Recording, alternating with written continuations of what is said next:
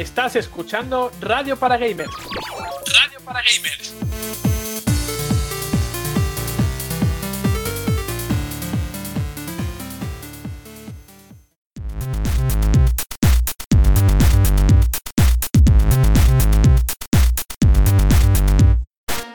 Bienvenidos, ¿cómo estáis? Os saluda Juan Montes en el 29º programa de Radio para Gamers. Y hoy vengo con dos elementos principales para lo que nos va a deparar hoy. Una alabarda y 8 medallas de gimnasio. Y es que Anthem y la octava generación de Pokémon van a ser los grandes protagonistas que nos acompañarán esta semana. Por lo que estoy impaciente por comenzar, especialmente por esas nuevas entregas de la franquicia de Nintendo a las que le dedicaremos bastante tiempo en el programa de hoy. Como siempre, comenzamos recordándoos las vías que tenéis a vuestra disposición para contactar con nosotros. Twitter, @Radio para Gamers, con el hashtag FiestaRPG. Por otro lado, ebooks, YouTube, Spotify, etcétera, etcétera, como siempre, ahí nos podéis localizar bajo el nombre RPG Podcast. Y sé de buena tinta que el bueno de Juanpe ya está preparado también para hacer frente al alto mando a finales de este año, y ha traído sus Pokéballs, no penséis mal, cabroncetes, para sacar sus mejores armas en la tertulia especial que tendremos hoy. Muy buenas, Juanpe, ¿cuento con tu espada o con tu escudo? Pues cuenta con ambas, de momento con ambas, porque todavía queda mucho por ver como para decidirme por una entrega o por otra. Aunque con la presentación que vimos el otro día, yo me decanté, que tú lo sabes, principalmente por la espada, porque yo soy muy ofensivo en ese sentido. Aunque muchos consideran que puedo servir de escudo, a mí me gusta más una buena ofensiva, así que de momento con mi espada. Pues es cierto, además, esto lo deberíamos comentar, que con casi todo el mundo que he comentado qué edición va a elegir, casi todo el mundo quiere espada. No sé si alguien elegirá escudo por aquí. Probablemente sería aconsejable que entre nosotros escogiera alguien escudo para poder intercambiar los Pokémon, pero de momento, a todo el mundo que se lo he comentado, espada. Así que parece que es la gran triunfadora de momento en estos primeros compases de Pokémon. Hablaremos de ello largo y tendido, no os preocupéis. El Twitter de Juanpe, que no se me olvide, @JuanpePrat _, y el mío @JuanMontes9, ahí nos podéis escribir a los dos todo lo que queráis, hablar de Pokémon, de Kingdom Hearts, de todo lo que queráis, que sabéis que nos gusta mucho. Y también está por aquí Marina, que es entrenadora Pokémon como nosotros dos, pero de la vieja escuela, como demuestran nuestras partidas de Pokémon Showdown. Ella es de primera o como mucho de segunda generación y de ahí no la saques, pero seguro que tiene mucho de qué hablar y además, teniendo en cuenta que le gusta mucho la primera generación, hoy podríamos compararla con Misty, por ejemplo. Bienvenida, Marina, ¿qué tal? Muy bien, lo que tengo que corregirte porque yo llegué hasta la tercera generación. Otra cosa es que recuerde bien los aspectos y los nombres de los Pokémon, pero sí que llegué. De hecho me gustó muchísimo la generación Rubí y Zafiro. Y nada, lo de siempre, encantada de estar aquí esta semana. Creo que vamos a hacer una buena tertulia sobre Pokémon. Y también tengo muchas ganas de escuchar ese análisis sobre Anthem, porque tengo curiosidad por saber si el juego realmente es lo que todos dicen o si de verdad merece la pena. Pues luego te lo contaré porque hay mucho que hablar también sobre Anthem. Y disculpa el error, no recordaba que también habías jugado a la tercera generación, pero como a veces te bailan un poco los nombres de los Pokémon, no sabía si la habías jugado o no.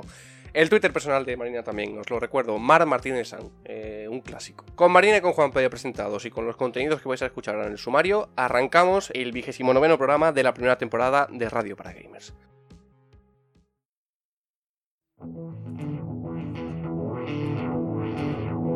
Hoy, en Radio para Gamers, acercaremos toda la actualidad que ha llegado esta semana con Pokémon Espada y Escudo, Kingdom Hearts 3 o Cyberpunk 2077, entre otros.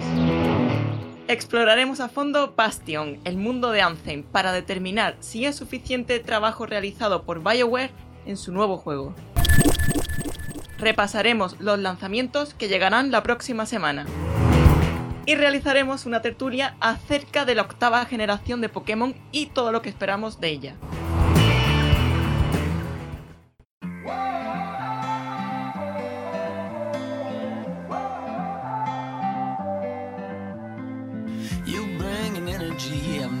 Felt before, some kind of chemical that reaches through my core. Feels like as far as you and me, I've never had a choice. You feel like home. You're like the opposite of all of my mistakes. Tear down the biggest walls and put me in my place. I know that kind of comfortable you cannot replicate. You feel like home.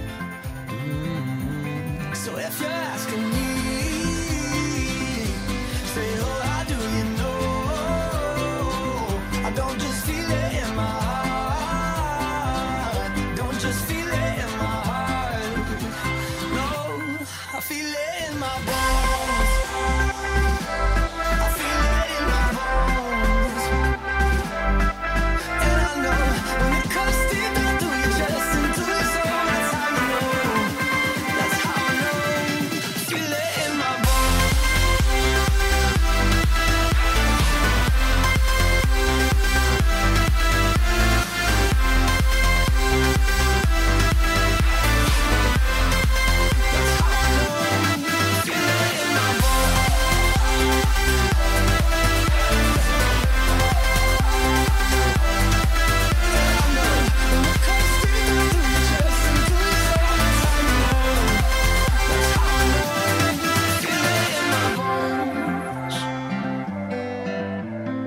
So many people just walk in and out your life.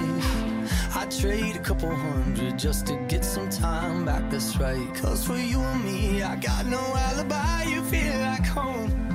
Oh, so if you're asking me, saying, oh, how do you know?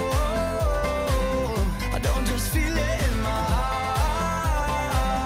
Don't just feel it in my heart. No, I feel it in my bones. I feel it in my bones. Yeah, and I know when it comes deep down through your chest into your soul, that's how you know.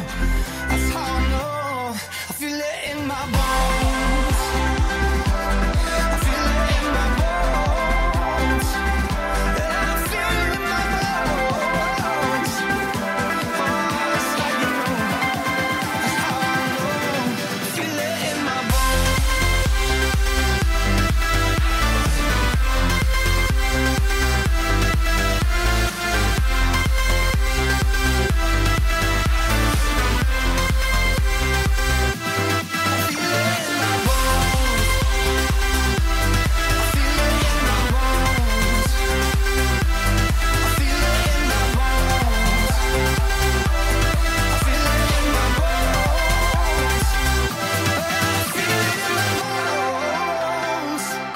Oh, that's how you know.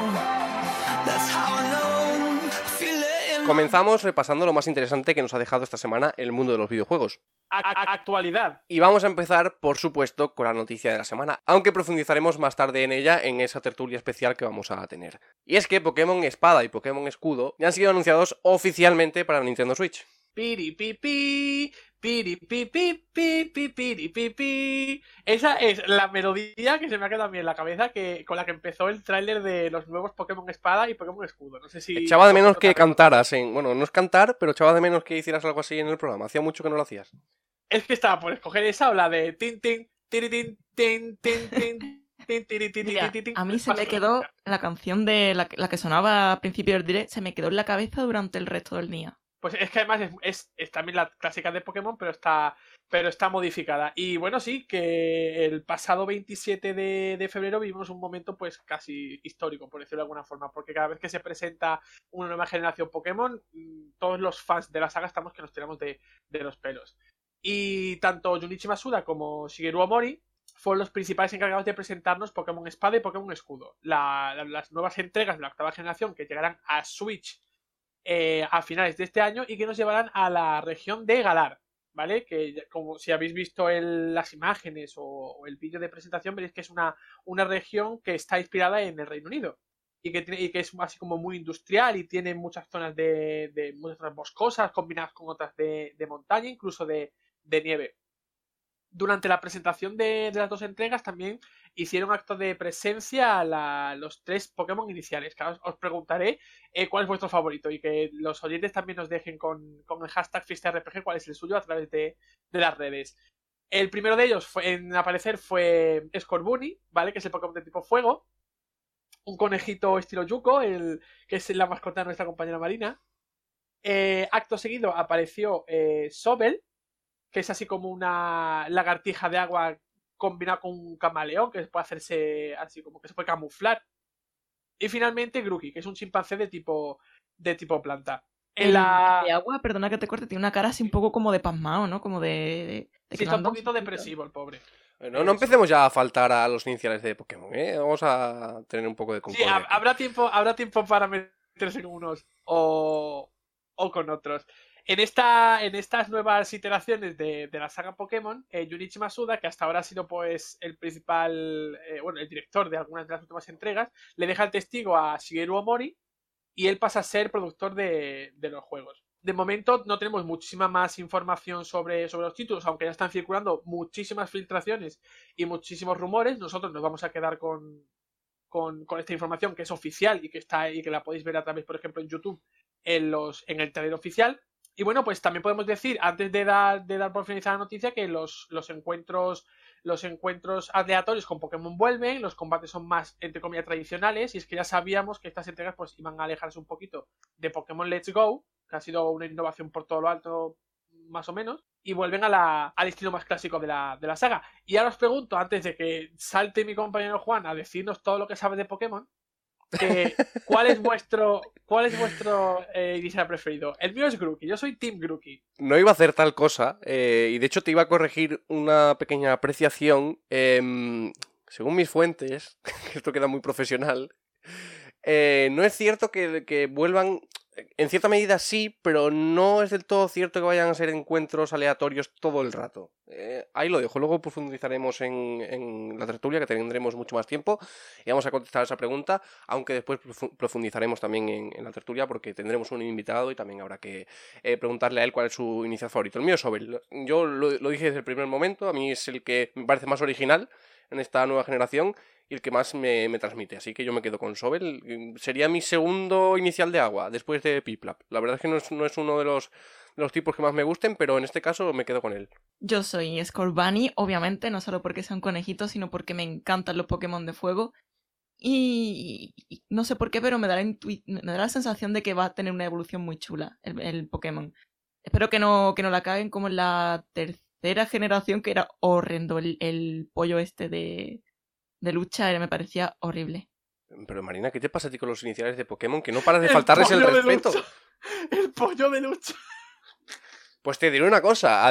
Torchic. Te parecerá horrible, pero Torchic, tanto Torchic como sus evoluciones son de los Pokémon más populares que hay ahora mismo en toda la franquicia. De hecho, te digo más. La tercera generación es que es horrenda, ¿eh? No, te digo más. Los Pokémon de fuego son por norma general los más populares. Sí. Hay excepciones, en el ejemplo de la sexta generación, el caso de... Ay, no me acuerdo del nombre, del zorrito de fuego. Fennekin, el caso de Fennekin y su evolución, que a mí personalmente no me gusta nada. Yo creo que a Fennekin se lo cargaron con las evoluciones. Sí, pues, totalmente. Pues seguramente.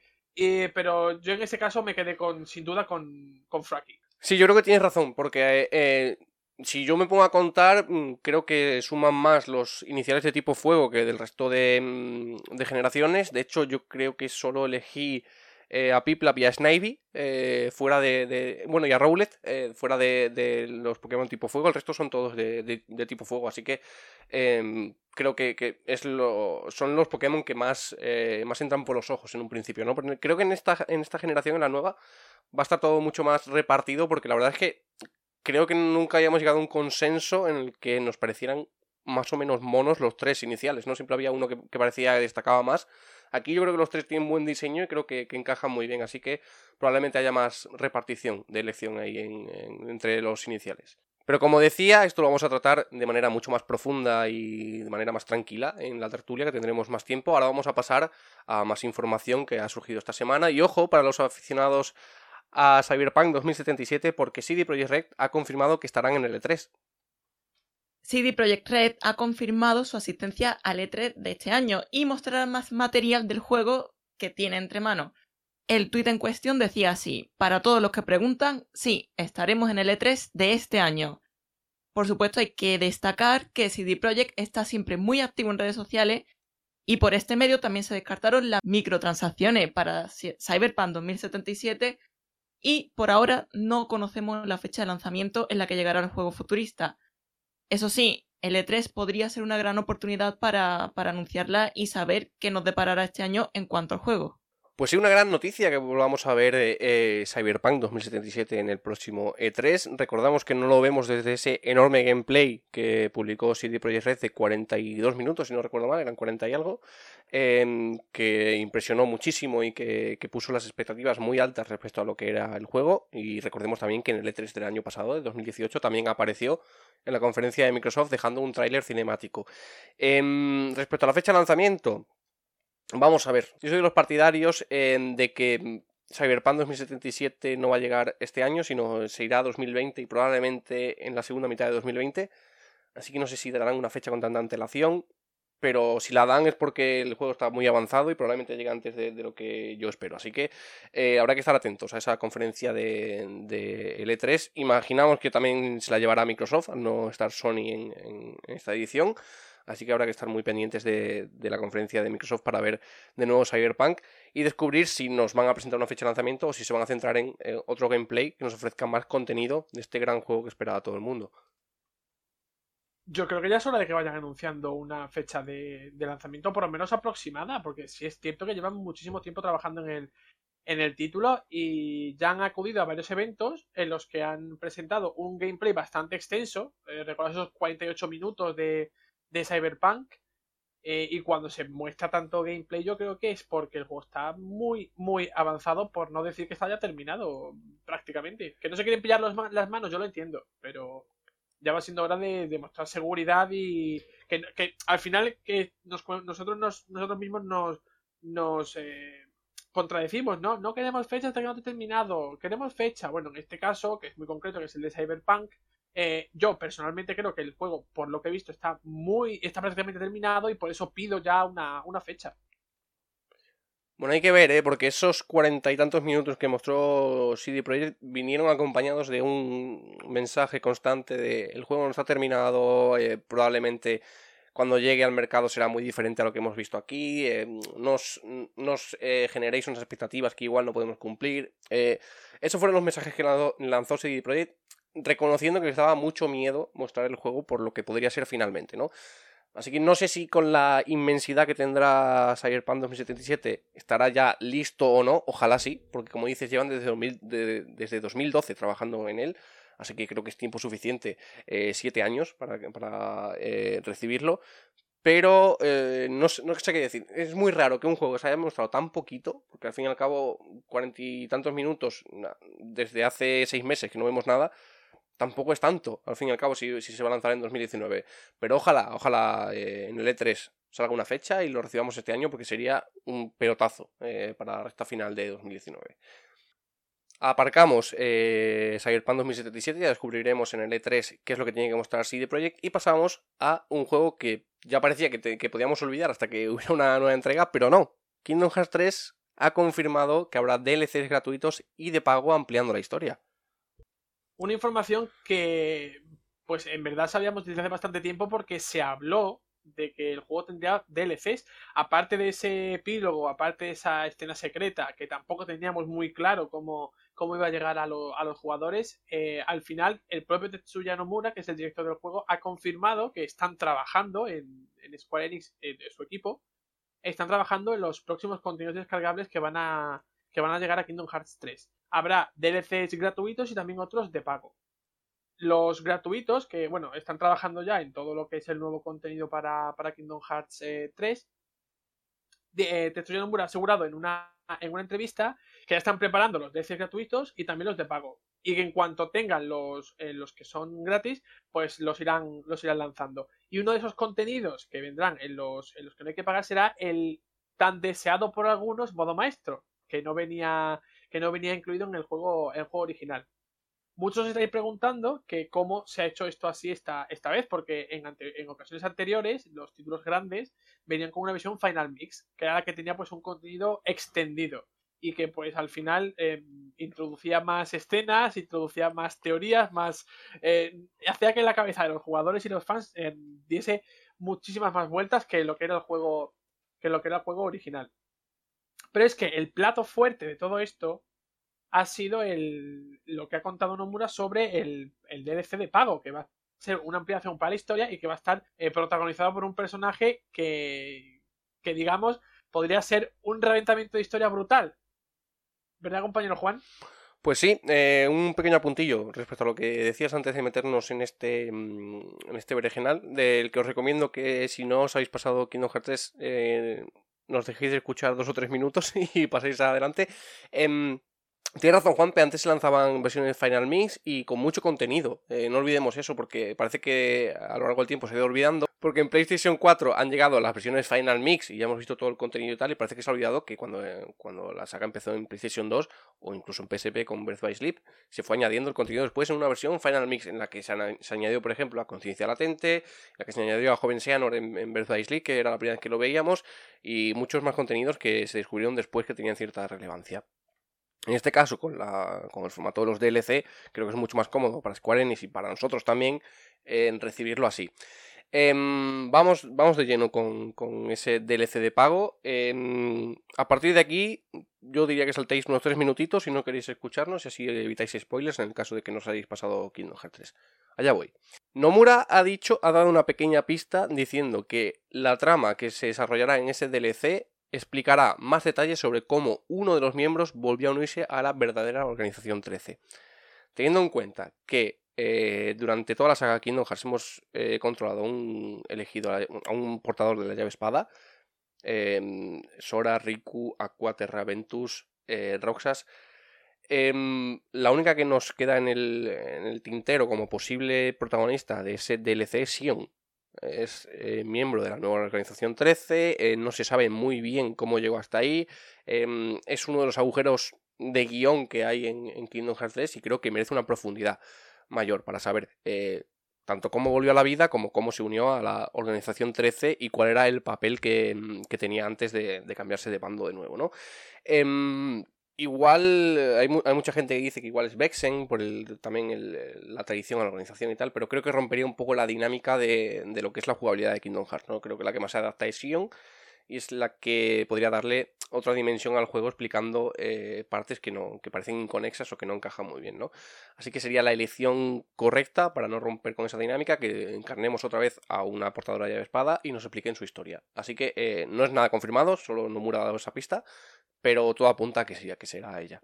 Si nos ponemos a profundizar, nos pueden salir obviamente otras opciones, porque al final todos los que hayáis jugado a Kingdom Hearts habréis visto que hay recuperaciones, es decir, hay los miembros de la antigua Organización 13, regresan algunos a la nueva Organización 13 por unos motivos muy concretos, que de hecho se desvelan en el propio juego. Y todos sabemos o todos nos ha chocado que ciertos personajes hayan vuelto precisamente por su pasado en la organización.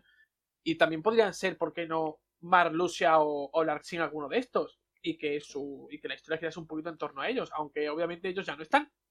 Pero no descartemos también que a raíz de que Xion se una a la organización nos puedan dar detalles de todos esos personajes al pertenecer a la organización. O sea, cuando se reúnan y tal, probablemente haya conversaciones que den muchas pistas sobre esos personajes.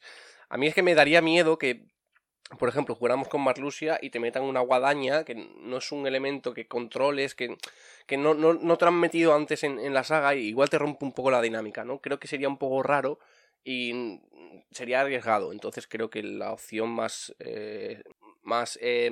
conservadora sería Xion. Y además es la que te presenta más dudas de toda la organización, porque no te explican nada en el juego. Sale de repente, cambia de bando y dice 3 frases. No dice nada más. Creo que sería importante profundizar ahí.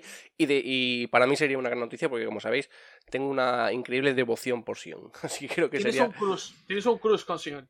Sí, pero eso es un crush como de hermana pequeña, no nos confundamos. O sea, creo que es un personaje muy entrañable. Es bastante más enfermo y retorcido, es verdad.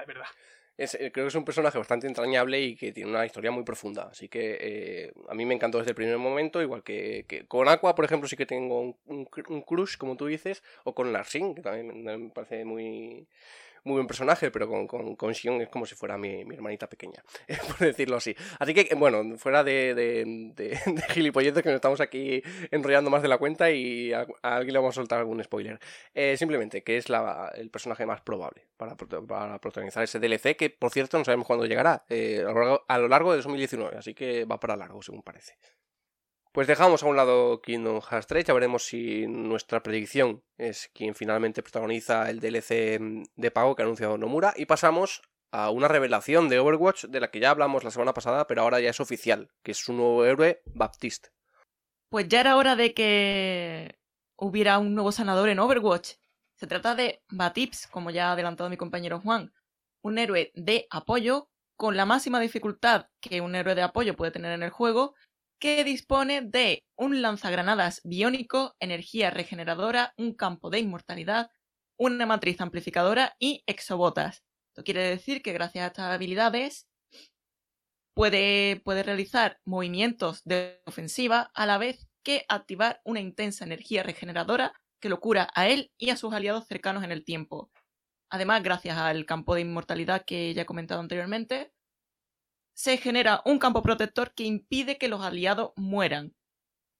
Aunque, por desgracia o por suerte, el generador se puede destruir, lo que quiere decir que estamos ante un héroe de apoyo que logra hacer una especie de habilidad que impide que los compañeros mueran, lo que puede ser bastante decisivo en los tiempos claves del juego para capturar el punto.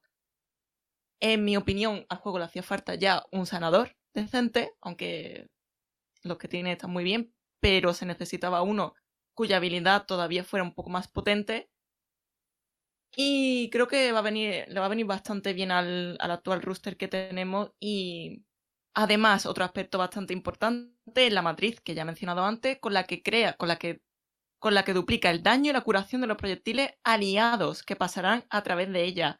O sea que puede potenciar el resto de héroes de apoyo. Y además, con sus botas, se agacha para impulsarse y dar un gran salto de altura. Esto quiere decir que le permite llegar al punto en el momento más adecuado. Pues ahí está Baptiste, el nuevo héroe de Overwatch, que ya está en el PTR, por cierto, para todos aquellos que lo queráis probar. Suponemos que llegará dentro de poquito a todas las plataformas, así que ya lo podréis probar, independientemente de la plataforma en la que juguéis. Y ahora pasamos a un juego que, siendo rumoreado mucho últimamente, sería la secuela de una franquicia de Rockstar. No estamos hablando de GTA 6, estamos hablando de Bully 2. Un juego que mucho antes de GTA o de Red Dead ya levantaba ampollas, y nunca mejor dicho. Y es que el canal de YouTube de Suecta, que se dedica a los juegos de Rockstar Games, publicó el pasado mes de enero un vídeo sobre la posible filtración de este Bully 2. Entre los comentarios que se publicaron figura un usuario en particular llamado Alex Martens, que aseguró con toda la rotundidad del mundo que el juego está en desarrollo. Esto en principio podría pasarse por alto o incluso no darle importancia precisamente por la cantidad de comentarios que se pueden verter en un vídeo de estas características. Sin embargo, Martens es un diseñador técnico de Rockstar que al parecer había dejado ese mismo mensaje en otros vídeos. Este perfil obviamente podría ser falso, pero dado que Martens no es un desarrollador especialmente conocido ni su cuenta, pues podríamos pensar que puede llegar a ser manipulada o algo parecido, podría tratarse una filtración desde la propia Rockstar. Como decimos siempre, esto no deja de ser un rumor, no hay confirmación oficial, aunque las últimas informaciones apunten a que esta segunda entrega, esta secuela, podría estar en desarrollo. Así que todos los que alguna vez han pedido una nueva entrega de Bully, pues podemos estar ante la primera piedra, ¿no?, de esa entrega. Pues sí, es algo que se ha rumoreado mucho y que parece que está prácticamente confirmado que está en desarrollo. Parece que incluso la propia Rockstar ha publicado alguna oferta de trabajo en la que buscan a un adolescente que haga de un poco gamberro y tal. Y es precisamente sobre lo que va el argumento del primer Bully, ¿no? De un joven en un instituto que no para de liarla, básicamente. Es un GTA, pero bueno, llevado al mundo adolescente.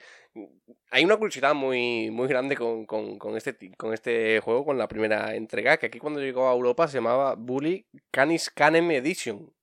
Y mucha gente lo conoce como el juego de los canis, ¿no? Entonces, bueno, simplemente como curiosidad, que cuando lo descubrí esto me hizo mucha gracia. Vamos a ver cómo llega Bully 2 y si aquí en España pues mantienen el chiste del cani, ¿no? Pero bueno, creo que es una buena noticia porque es un juego que tiene muchos años, que ya creo que ha envejecido un poco mal en cuanto a gráficos y demás, así que recibir una segunda entrega con esa propuesta para todos aquellos que la disfrutaron en su día sería una gran noticia. Evidentemente no creo que alcance el tremendo éxito de GTA o de Red Dead Redemption, pero bueno, firmado por Rockstar, seguro que es un gran título cuando llegue al mercado, porque suponemos que llegará, sí, con todas estas pistas que se están dando últimamente. Pasamos ahora a hablar de un tema algo más escabroso, algo que ya comentamos en uno de nuestros debates anteriores, que fue esos 800 despidos de Activision, y ahora en una lista de los CEO con mayor sobresueldo del mundo han aparecido el de Activision y el de Electronic Arts. Como ya comentamos anteriormente, tras empezar el año con 800 despidos, Activision Blizzard ha remodelado su plantilla hace unas escasas semanas. Esto se suma a la subida de sueldo de todos los ejecutivos que se llevó a cabo en la misma fecha, lo que ha provocado que Bobby Kotick, CEO de la compañía, esté situado como el directivo que mejor sueldo tiene entre las empresas que forman parte de la industria del videojuego. Cobra excesivamente bien, igual que Andrew Wilson, CEO de Electronic Arts. Según publicaba As You Sow, una organización dedicada a promover la responsabilidad social entre empresas, Bobby Kotick cobra 28 millones de dólares al año y según este análisis, 12 millones de más si se tienen en cuenta los parámetros como el valor de la empresa, las acciones y el salario medio de sus empleados. Y su máximo se eleva hasta los 19 millones. Además, en ambos casos, la mayoría de accionistas se muestra en contra de este sueldo tan exagerado, especialmente después de los 800 despidos que ha tenido Activision y que parece bastante contradictorio con ese sueldo tan desmesurado que tiene su CEO. Pues ya lo comentábamos en aquel programa en el que hablamos largo y tendido de la situación de Activision Blizzard y ya lo avanzábamos. No sabíamos la cifra exacta, pues ahora sí. En el caso de Bobby Kotick, el CEO de Activision, 28 millones de dólares al año y despidiendo a 800 personas. Bueno, creo que las cifras hablan por sí solas. En el caso de Electronic Arts es incluso más llamativo, porque son 35 millones, pero bueno, no han despedido a 800 personas de golpe, como ha sido en el caso de Activision. Vamos a ver qué pasa con este hombre, porque o se reduce el sueldo o vuelve a contratar a gente, no sabemos qué hará, pero creo que es muy llamativo que esté cobrando 28 millones de dólares al año, es que me parece una salvajada. Sale a más de 2 millones al mes. Creo que es impensable en cualquier compañía de videojuegos que podamos conocer, por muy famosas que sean. Así que bueno, no sé qué pasará finalmente con el caso de Activision, pero es una salvajada que cobre ese dineral, la verdad. Pues ya veremos qué termina pasando con Activision, porque la situación es peliaguda. Vamos a pasar a otro asunto más pintoresco, porque Pokémon GO ha introducido al fin a Smeargle y así puedes capturarlo, como te va a explicar ahora Juanpe. Y los hay que dicen que ya no juegan a Pokémon GO, pero yo creo que la comunidad que tiene este juego sigue siendo lo suficientemente grande como para que Niantic siga introduciendo actualizaciones y nuevas formas de capturar Pokémon. Una de las últimas funciones que se ha introducido en la aplicación es la llamada instantánea Go. Es decir, esto nos permite tomar fotografías de los Pokémon que ya tenemos. Como todos los jugadores de este título ya sabrán, cuando a través de la realidad aumentada uno puede usar la propia cámara del móvil para sacar una foto al Pokémon que vamos a capturar, pero no podíamos hacer lo mismo con los Pokémon que ya tenemos en el equipo. Pues ahora, con una nueva cámara que se ha introducido recientemente, se pueden hacer fotografías a los Pokémon que ya tenemos. Y para ello, pues solo hay que abrir la cámara del móvil y colocar nuestro Pokémon. Pues bien, a través de esta instantánea Go, podríamos capturar a un Smeargle si tenemos suerte. Es decir, en esta nueva mecánica, para capturar a este Pokémon, lo único que tenemos que hacer es hacer una fotografía a uno de nuestros Pokémon que tenemos en el equipo.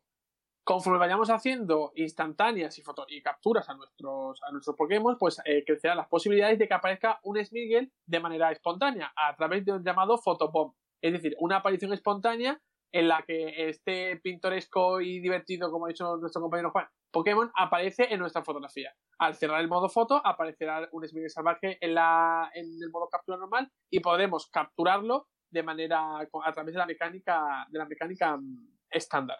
Y como puede ser un poquito lioso, así para los que no entiendan mucho de Pokémon GO, lo vamos a resumir. Tenemos que abrir instantánea Go con un Pokémon que ya tengamos capturado, ¿vale? Tenemos que ir haciendo fotografías y Smeargle aparecerá en algún momento así aleatorio al utilizar esta función y se pondrá en medio de nuestros Pokémon y de nosotros. Después tendremos que salir de ese modo instantánea Go y aparecerá el Smeargle para que lo podamos capturar de manera normal, ¿vale? Así que si no tenéis todavía este Pokémon, que es bastante difícil de conseguir, Niantic ha introducido una manera bastante original de capturarlo. Pues sí, muy original, tal y como de original es el Pokémon en sí, porque ya sabéis que Smeargle es uno de esos Pokémon que tiene una habilidad especial, que cuando solo tiene un ataque, me parece que se llama esquema, no me acuerdo ahora muy bien, que copia el último ataque que ha utilizado el rival, ¿no? Y ha sido uno de los problemas que más ha sido uno de los grandes problemas que ha tenido Niantic a la hora de introducir este Pokémon. Y bueno, al final con esta opción tan extraña y tan original, es como se ha introducido. Si seguís las instrucciones que os ha dado Juanpe, podéis capturarlo y añadirlo a vuestra Pokédex, que si no me equivoco era ya el único que quedaba de la segunda generación, así que podéis completarla de este modo. Y terminamos la ronda de actualidad con una noticia que sé que a Marina le gusta mucho, porque la he visto muy emocionada cuando se ha enterado de esto, y es que Star Wars Jedi Fallen Order se mostrará en abril. Sí, por fin tenemos una fecha que marcar en el calendario los fans de cualquiera de los juegos de Star Wars, especialmente del siguiente que pinta bastante bien. Star Wars Jedi Fallen Order finalmente se mostrará el próximo día 13 de abril, tal y como ha confirmado la propia compañía a través de Twitter. Por lo tanto, parece que es el momento elegido por Respawn y Electronic Arts para dar a conocer de manera oficial la propuesta que llevan tanto tiempo desarrollando y ampliar la información tan solo 2 meses después de la llegada del E3 de 2019, donde se espera que se potencie el despliegue de este título con material gameplay del mismo. Crucemos los dedos porque podría ser uno de los mayores bombazos del E3 2019. Por el momento no se han dado más detalles, aunque se rumorea que podría anunciarse la fecha de lanzamiento, que estaría prevista para noviembre según unas filtraciones. Pues sí, marcad la fecha en el calendario, 13 de abril. Veremos por primera vez ese Jedi Fallen Order, que parece el título llamado a resucitar de algún modo Star Wars en el mundo de los videojuegos después del fracaso, entre comillas, de los Battlefront. El primero no caló muy bien, el segundo se introdujo en esa polémica de las cajas de botín y al final quedó un poco en el olvido a pesar de que era buen juego. Y vamos a ver si tras la cancelación del juego de Visceral, finalmente el de Respawn, que ahora mismo lo está petando con Apex Legends, consigue restaurar de algún modo la fuerza, hacer ese chiste, en el mundo de los videojuegos para Star Wars, ¿no? Creo que es un título ilusionante, que la poquita información que se ha filtrado hasta el momento pinta bastante bien, y vamos a ver si ese 13 de abril nos ofrecen muchísimos más detalles, a lo mejor un tráiler o un gameplay, y luego de cara a ampliarlo evidentemente en el E3. La idea es que Electronic Arts y Respawn lo lancen este año, a finales, así que es la fecha más adecuada. Como decimos, unos 6 meses antes del lanzamiento es cuando es lo óptimo para mostrar un juego de este calado. Así que apuntadlo, os repito la fecha, 13 de abril. Está muy cerquita, así que dentro de poco podremos hablar del largo y tendido. Y hasta aquí ha llegado la ronda de actualidad esta semana. Como ya sabéis, ahora paramos 2 minutitos, escucháis un tema y volvemos para repasar los lanzamientos de la semana y analizar Anthem para saber si es tan desastroso como se ha comentado en estos últimos días.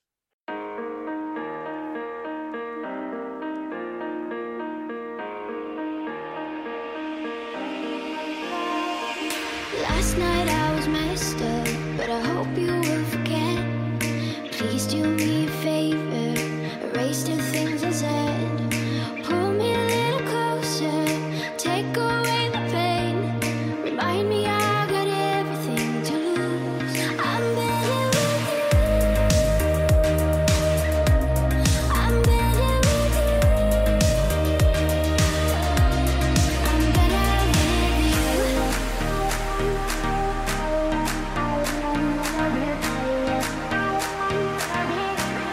I'm better with you.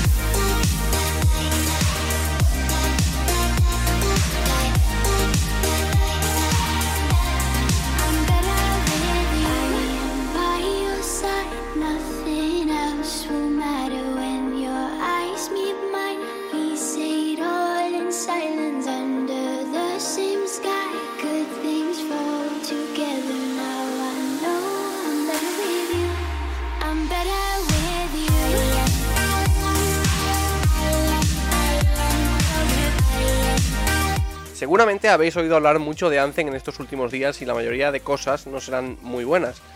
Ya sé que dije que era muy improbable que tuviéramos ocasión de analizarlo, pero al final nos hemos podido hacer con una copia y nos introduciremos en el universo creado por BioWare. Pero eso será después de repasar los lanzamientos que llegarán esta semana. Lanzamientos de la semana. Left Alive. Square Enix ha reunido para Left Alive un auténtico super equipo de estrellas del desarrollo de videojuegos, con nombres tan emblemáticos como el de Yoji Shinkawa o Shinji Hashimoto. El primero es todo un veterano de Metal Gear, y uno de los nombres más reconocibles de la saga creada por Hideo Kojima, y forma parte del proyecto para el diseño de personajes, mientras que el segundo es el productor de marcas tan importantes como Final Fantasy o Kingdom Hearts.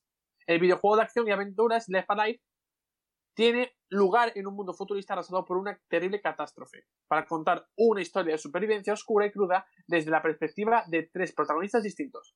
Más Kirby en el Reino de los Hilos. Tras su debut en Wii, Kirby's Epic Yarn, Kirby en el Reino de los Hilos en español, se traslada a la consola Nintendo 3DS, en una reedición más completa que nunca, bautizada simplemente como Más Kirby en el Reino de los Hilos. Incluye el juego original con todos sus contenidos, así como una sustancial actualización con funcionalidades extra, como la posibilidad de jugar con Meta Knight o de completar el juego en un modo de dificultad más desafiante si ya conocías la versión original.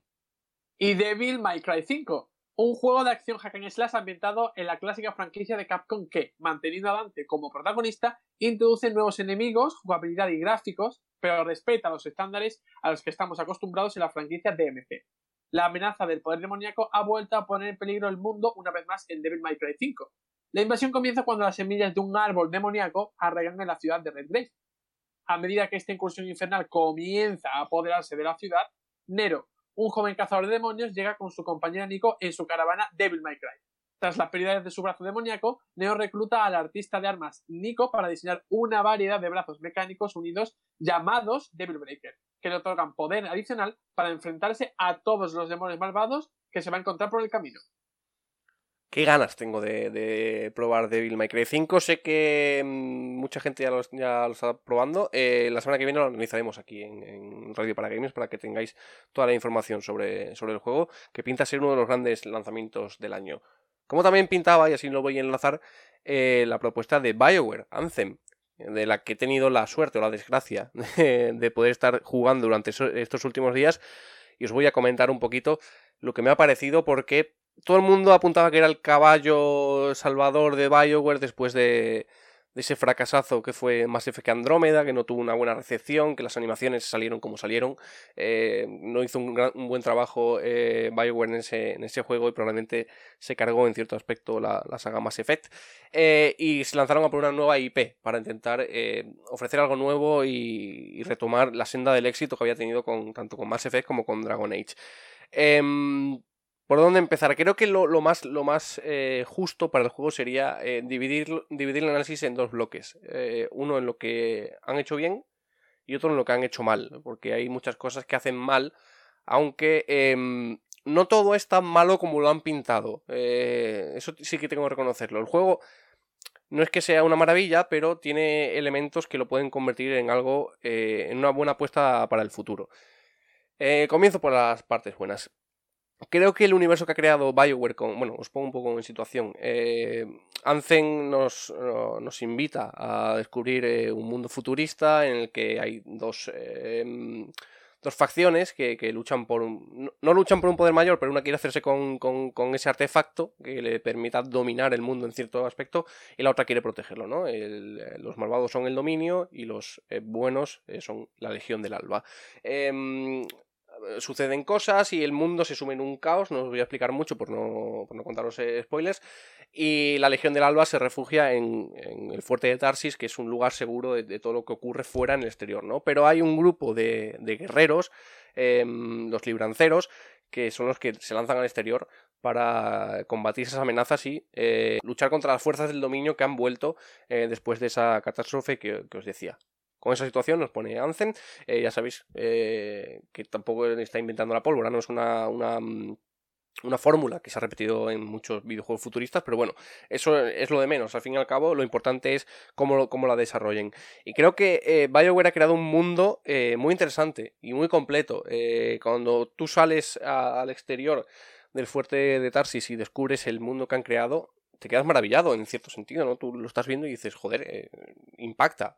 Creo que tiene un grado de detalles impresionante. De hecho, yo lo he estado pudiendo jugar en Xbox One X y teniendo en cuenta que es ahora mismo la consola más potente que hay, se nota, es un grado de detalles que es apabullante e impresiona mucho. El mundo es muy grande, o sea, creo que ahí no se le puede poner ninguna pega a BioWare, son expertos en crear este tipo de mundos y lo han hecho genial y ofrece muchas posibilidades. Creo que eso está bien, porque a medida que tú te metes en el mundo hay misiones que cumplir, pero tú puedes seguir tus propios objetivos y te puedes lanzar donde quieras. La posibilidad de tener la alabarda, que es la armadura que portan los personajes, te permite moverte con total libertad, tanto por tierra como por aire. Una de las grandes prestaciones que ofrece Anthem es que con esos trajes te puedes volar y moverte o lanzarte en picado desde cualquier sitio y planear por la zona para llegar mucho más rápido. Como digo, moverte por tierra con otras habilidades que te permiten moverte más rápido de lo que sería caminando normal. Y en ese aspecto el mundo está muy bien construido, tanto en la movilidad, lo que te permite en tierra, en aire, como en las posibilidades que te ofrece el mundo en sí, ¿no? Por lo grande que es y por todas las opciones que tiene. Más cosas positivas, el gameplay. El gameplay ya sabéis que es el sistema de apuntado. Creo que lo han hecho muy bien, se adapta perfectamente a cualquier tipo de usuario. Juegues en PC, juegues en consola. Yo en consola no he tenido ningún tipo de problema. Y sí que es cierto que en otros shooters o otros videojuegos de disparos sí que he tenido más problemas a la hora de adaptarme al gameplay. Creo que aquí es muy, muy ligero, se adapta muy bien a tu modo de juego. Así que en ese aspecto han hecho un enorme trabajo. Y hay algo en lo que no estoy de acuerdo con muchos análisis que he leído durante estos días y que he podido investigar más sobre el juego. Dicen que el juego es aburrido. No estoy de acuerdo en que sea aburrido. El juego es divertido y con amigos debe ser una experiencia genial. Yo como lo he estado analizando estos días y no he podido jugarlo con amigos, pero aunque el juego también te propone buscar con matchmaking a otras personas para poder superar las misiones, con amigos tiene que ser la bomba, porque es un juego en el que hay que coordinarse mucho, en el que hay que tener un constante contacto con tus compañeros para saber cómo afrontar la misión, cómo superarla y cómo hacer frente especialmente a los enemigos más desafiantes, ¿no? Creo que en ese aspecto el juego es divertido y a todos aquellos que hayan disfrutado de Destiny, por ejemplo, les gustará la propuesta porque es muy similar y tiene ese toquecito de BioWare que recuerda tanto a Mass Effect, por ejemplo, ¿no? Creo que en ese aspecto sí que recuerda y le mete ese componente de cooperación que tanto gusta últimamente en los juegos como servicio, que es lo que es Anthem al fin y al cabo. Lo que sí hay que decir, y aquí, bueno, voy a hablar un poco del aspecto técnico para seguir destacando lo bueno y luego ya me voy con lo malo. En el aspecto técnico, ya lo he dicho, es brutal, tal y como corre en Xbox One X, es una gozada, va todo muy fluido, excepto ciertas caídas que no entiendo muy bien en cinemáticas, pero bueno, son mínimas, así que tampoco afectan mucho. En lo que es el juego en sí, va todo muy fluido y a nivel gráfico es espectacular. Creo que es de los mejores juegos que hemos visto a nivel gráfico en esta generación. Creo que no hay mucha discusión. El sistema de partículas, de iluminación, la recreación de la vegetación, los enemigos, la propia alabarda, creo que está todo muy bien optimizado y que se ve todo genial. Probablemente lo mejor que tiene el juego es poder observar su mundo en su totalidad y meterse de lleno en él. Y eso está muy bien construido. Creo que ahí a BioWare hay que quitarse el sombrero con lo que ha hecho a nivel técnico porque es una auténtica bestia y parece imposible que pertenezca a esta generación. Parece ya de una generación posterior a esta. Así que el trabajo ahí es genial. Lo que no ha hecho también BioWare, y ya voy a empezar con la parte negativa, que aquí sí que hay que comentar varias cosas, es saltar al vacío en cierto sentido, porque es lo que han hecho con Anthem. No han pasado una propuesta muy diferente a lo que estaban haciendo anteriormente y para ellos era arriesgado, probablemente era la única manera de salvar un poco el pellejo después del tropiezo de Mass Effect Andrómeda y no lo han hecho del todo bien. Si por algo se ha caracterizado BioWare en estos últimos años es por crear historias interactivas que te permitían elegir muchas opciones para determinar el camino, tanto en Mass Effect como en Dragon Age. Y se sustentaban en eso, ¿no? Una buena historia atractiva que invitara al jugador a introducirse en ella de manera muy directa. Y aquí eso flaquea mucho. Sí que es cierto que no es una historia mala, no la considero mala, pero sí que es intrusiva. Y explico lo de intrusiva. Todo lo que se te explica de historia se desarrolla en el fuerte Tarsis, que además no entiendo muy bien por qué te cambia la cámara de tercera persona cuando estás fuera a primera cuando estás dentro del fuerte Tarsis, porque además se nota que las animaciones de los personajes que aparecen ahí no están bien cuidadas, y creo que se hubiese conseguido paliar poniéndolo en tercera persona, pero bueno, una decisión de BioWare que no entiendo muy bien, pero que ahí está. Y que te saca completamente de lo que es la dinámica del juego. Si tú estás fuera, derrotando enemigos, disparando, provocando explosiones, visitando lugares, explorando el mundo, etcétera, etcétera, que al fin y al cabo es algo dinámico y que te resulta divertido, constantemente se van sucediendo momentos en los que te devuelven al fuerte y te mantienen fácilmente 20 minutos en conversaciones largas, insustanciales, que no tienen nada que ver con lo que estás deseando conocer y que te sacan muchísimo de lo que es la propuesta. Creo que no han sabido encontrar un equilibrio en lo que es la jugabilidad y la manera de contarte la historia. Y eso es muy negativo, especialmente para un juego de BioWare, ¿no? Porque lo que esperaba la gente era un juego con esa profundidad, a pesar de que ofreciera una acción mayor y una exploración mayor, que eso sí lo han conseguido. Pero en lo que es la simbiosis de lo que hacían antes con esto nuevo que han querido hacer, han fallado completamente. Y la historia te saca de lo que es la dinámica del juego y ni siquiera te interesa. No es mala, como digo, pero en ciertos aspectos es que no quieres leer las conversaciones o escuchar las conversaciones interminables que se producen entre personajes y que te están contando cosas que no se explican del todo bien en cierto sentido, ¿no? Entonces, en ese aspecto creo que se han olvidado un poco de su esencia para intentar transformarlo en algo nuevo y que resultara atractivo para los jugadores que venían de Destiny o de otros juegos como servicio. Más cosas que hacen mal. El sistema de personalización. Creo que a un juego de este calado hay que pedirle algo más.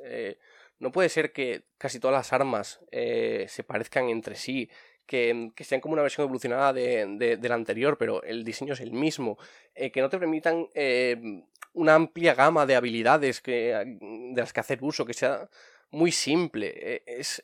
En un juego como servicio que tú pretendes que siga a lo largo de los años, que siga estando activo y que forme una comunidad como hizo Destiny, no puedes destinarlo todo a una simpleza de 4 o 5 opciones y ya está, es otro caballo rey y de ahí no salgo. Hay que ir más allá, hay que explorar más, hay que permitirle al jugador que tenga un amplio abanico de opciones sobre las que elegir.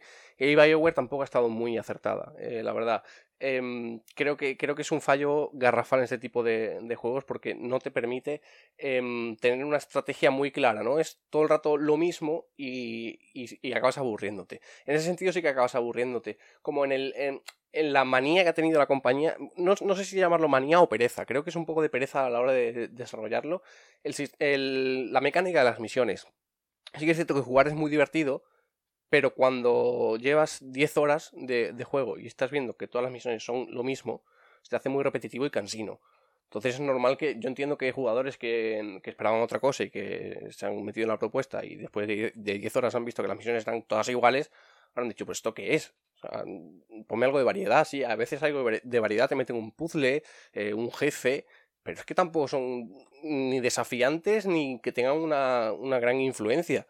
O sea, son como pegotes ahí puestos por decir, vamos a meter algo nuevo que rompa un poco la dinámica de las misiones de combate, pero al fin y al cabo la misión sigue desarrollándose igual que las demás, por mucho que te metan eso ahí como un pegote.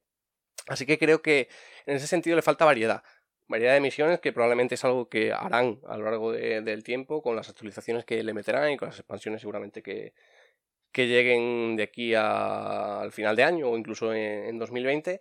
Pero creo que actualmente le falta eso, le falta variedad y las misiones se hacen repetitivas y muy cansinas. Más problemas que tiene Anthem. El endgame. Sí que es cierto que yo el juego no lo he terminado, no he tenido tiempo material de terminarlo, pero algo en lo que coinciden todos los compañeros de los que he tenido oportunidad de leer los análisis es que cuando llegas al endgame, cuando ya estás terminando el juego, en ese tipo de propuestas, sí que te suelen ampliar mucho contenido para que no lo abandones una vez que termine la historia y demás, porque al fin y al cabo el punto central no es la historia, sino la jugabilidad. Y aquí te añaden 3 nuevos modos de dificultad, etcétera, etcétera. Por lo que he leído, esto recalco que no he podido llegar hasta el momento, hacen que esa dificultad sea muy extrema respecto a lo que has visto anteriormente. Pero no porque sea imposible de superar, sino porque el juego no te explica lo que necesitas para afrontar esos niveles de dificultad.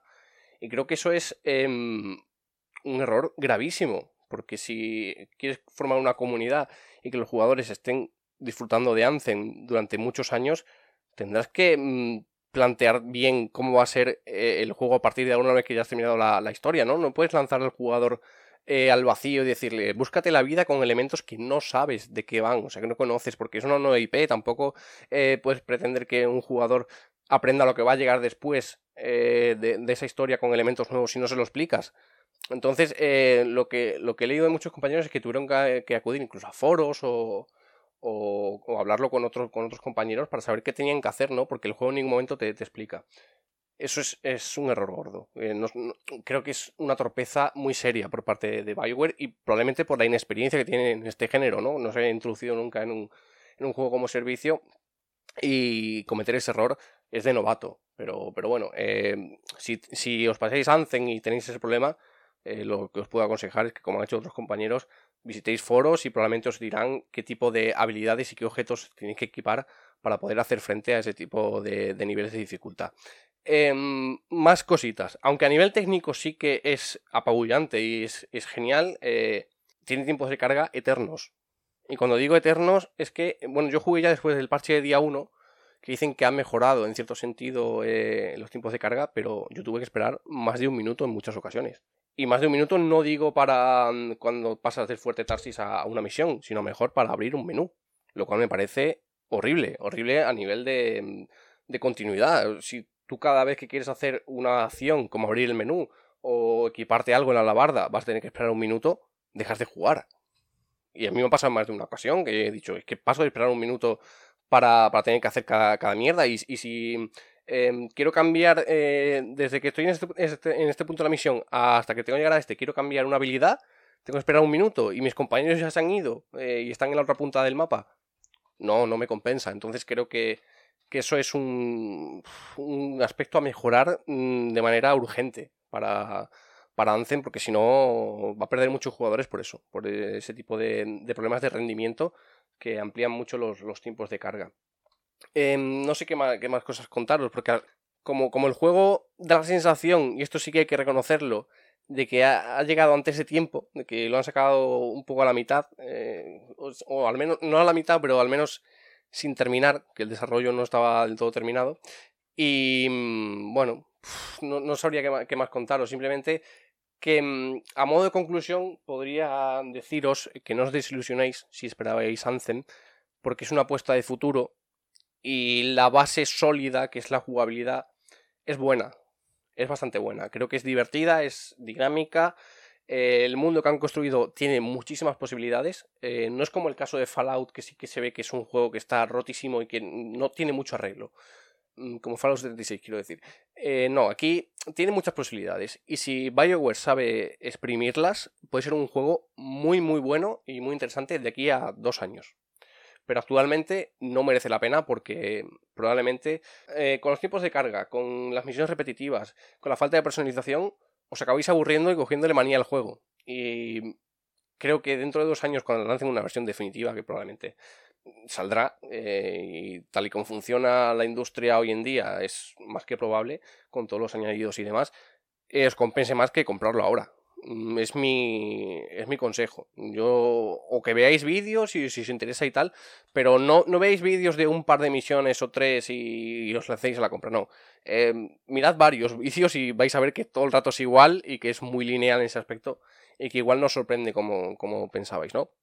Así que mi recomendación es que os lo penséis muy bien antes de comprarlo, que no perdáis la esperanza en el futuro del juego porque la base es sólida y es buena, y que que tampoco os dejéis llevar por lo que os han dicho que es un desastre. Tampoco es un desastre, ¿eh? Necesita mejorar en muchos aspectos, pero no es, creo que no es para un 6, como he visto en muchos análisis. No le daría un 6. Igual es para un 7,5 o rozando el 8, pero no es un 6. No me parece un juego tan malo. Porque un 6 hoy en día en el mundo de los videojuegos es un suspenso clarísimo. Y esto podríamos tener un debate otro día, porque lo de las notas es muy controvertido, pero ponerle un 6 hoy en día a un juego es que es un desastre.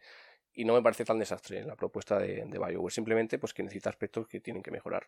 Pues yo tengo una pregunta, porque has comentado que se nota que tiene el sello de BioWare, porque también hay elementos de Mass Effect. Y yo quería saber si ves que han tomado muchísimas referencias, muchísimos elementos, que han recogido toda esa experiencia que tienen en esa temática, ¿no? Porque al final Anthem, aunque sea un género distinto de videojuego, la temática es casi futurista, de ciencia ficción, ¿no? Y quería saber si hay mucho de Mass Effect en Anthem. Sí que hay, porque al final el componente futurista que presentaba Mass Effect está ahí, y creo que ha sido una referencia muy clara a la hora de desarrollar Anthem para acercar a los jugadores que se encandilaron en su día con Mass Effect, ¿no? Y también tiene componentes RPG, que creo que también es muy importante, ¿no? Hay pues hacer uso de hechizos eléctricos, hechizos de fuego, hechizos de hielo, etcétera, etcétera. Creo que ahí sí que hay una clara influencia de Mass Effect. Quizá en lo que resulta más llamativo es que Mass Effect, aparte de todo eso, tenía una historia muy profunda, que era muy interactiva y tal. Aquí no, aquí, como digo, es una historia totalmente superficial y que no te invita a empatizar con ella, ¿no? Directamente es un elemento que está ahí, que está muy mal contado, las cosas como son, y que no consigue el impacto que pretende crear. Pero en lo que es la jugabilidad, creo que los que han jugado a Mass Effect, especialmente al tercero, y Andrómeda, que también tiene ahí ciertos aspectos de Andrómeda, se sentirán muy identificados, y creo que en ese aspecto les va a venir muy bien, porque la propuesta es muy similar, en un mundo muchísimo más abierto y más rico y más explorable, pero sí que bebe en cierto sentido de la acción que presentaba Mass Effect. Y yo te quería preguntar una cosa que has dicho, lo de que la historia está mal contada, ¿no? Que no es muy interesante, y yo te pregunto que si es precisamente la inexperiencia que tiene, y esto es irónico, la inexperiencia que tiene BioWare en títulos que sean más de servicio, ¿no? Porque ellos vienen de desarrollar títulos como Dragon Age, como Mass Effect, que tienen una carga argumental muy fuerte, una narrativa muy fuerte, ¿no? Y a lo mejor al enfrentarse a un título en el que lo que les están pidiendo es que dure lo máximo posible, a lo mejor han pecado de ignorantes, ¿no? Es decir, nosotros sabemos contar historias, y aquí, como no hay mucho que contar, pues nos ha salido así regulín. Pues sí, la respuesta es sí. Creo que esto es irónico, como tú dices, pero ha sido totalmente contraproducente. Centrarte en algo que desconoces y lanzarte al vacío y descuidar lo que conoces. Al fin y al cabo, creo que si hubiesen hecho un juego menos amplio en posibilidades y más pequeñito igual, pudiendo centrarse más en la historia, probablemente hubiese sido un juego más atractivo de lo que es, porque se han querido centrar en lo que tú dices, ¿no? En que dure lo máximo posible, en que sea un juego de futuro, que sea una propuesta en la que le puedas incluir muchísimas cosas por expansiones y demás, y se han olvidado en lo que ellos son maestros, que al fin y al cabo es en contar historias, en hacer que el jugador se introduzca en ellas, que tome decisiones y demás. Aquí también hay decisiones en Anthem, pero son totalmente intrascendentes, no tienen ninguna influencia.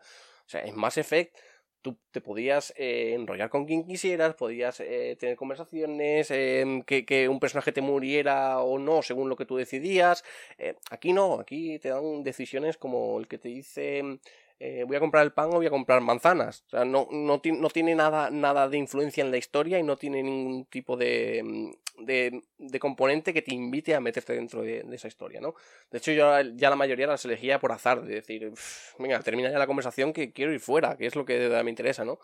Entonces creo que ahí flaquea mucho y sí que ha sido contraproducente, porque al fin y al cabo es uno de los elementos que más chirría, ¿no? Es un juego de BioWare. BioWare sabemos que es una compañía que sabe contar historias, que lo ha demostrado con Mass Effect y con Dragon Age, y además introducir al jugador en ellas.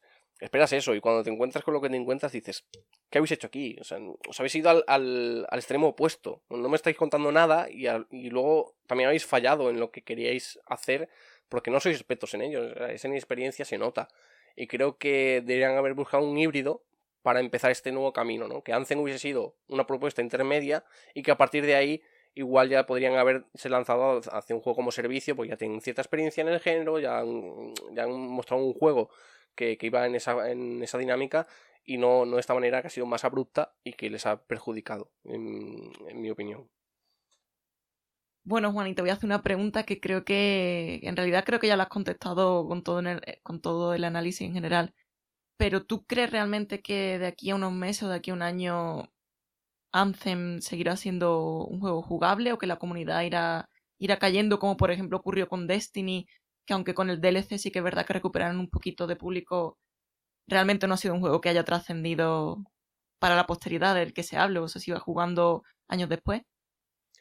Yo creo, no sé si dentro de unos meses, me parece aventurado, porque creo que BioWare tiene un trabajo bastante grande por delante si quiere sacar adelante Anthem, pero creo que sí, creo que tiene un potencial bastante grande para convertirse en lo que quieren, en un juego como servicio que sea atractivo para los jugadores, con introducirle variedad en las misiones, con ampliar las opciones de personalización y con arreglarlo técnicamente respecto a los tiempos de carga y los bugs que tiene bastantes bugs, aunque eso sí que he de reconocer que los han estado paliando la mayoría de ellos. No he notado demasiados cuando yo he jugado, sé que de lanzamiento sí que hubo bastantes más, pero sí, creo que es una apuesta de futuro que podría ir bastante bien si saben cómo sacarle el mayor partido.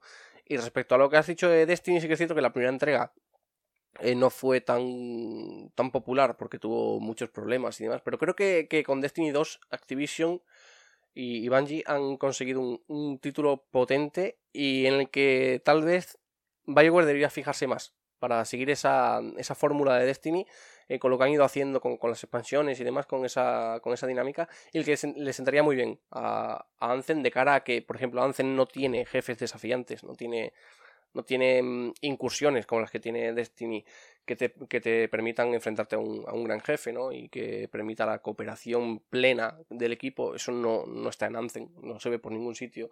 Es todo mucho más sencillo y más facilito. O sea, no tiene ningún tipo de reto. Así que probablemente sería un espejo en el que mirarse Destiny 2 para que Anthem mejore, pero yo creo que sí, que tiene un potencial, que a nivel jugable está muy bien construido, es divertido, hasta que se empiezan a repetir las misiones, y el mundo que tienen es muy amplio y muy bonito para poder sacarle un mayor partido y convertirlo en un juego muy grande en el futuro.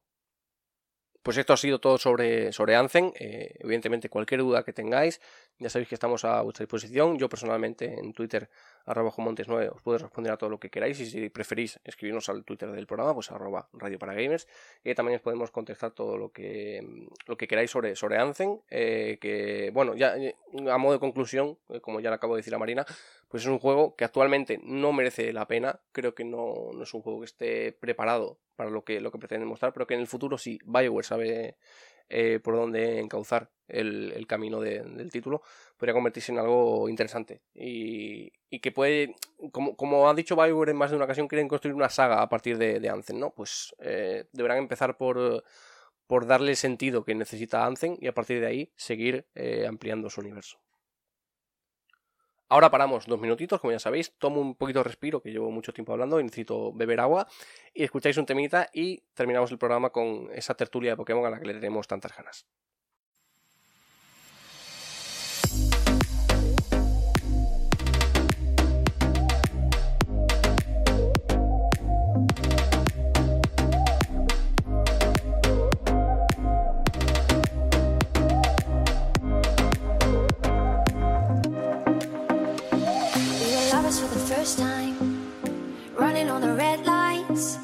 Finger was a peace sign, yeah. We were sipping on emotion, smoking and inhaling every moment. It was reckless and we owned it, yeah, yeah. We were high and we were sober. We were on and we were over. We were young and now I'm older, but I do it all again. Getting drunk on the train track, way back when we tried our first cigarettes. Oh, $10 was a fat stack. I do it all again, oh. Got my jacket and the snapback. Your dad's black Honda was a Maybach. Oh, beat stacks on the playback. I do it all again, oh.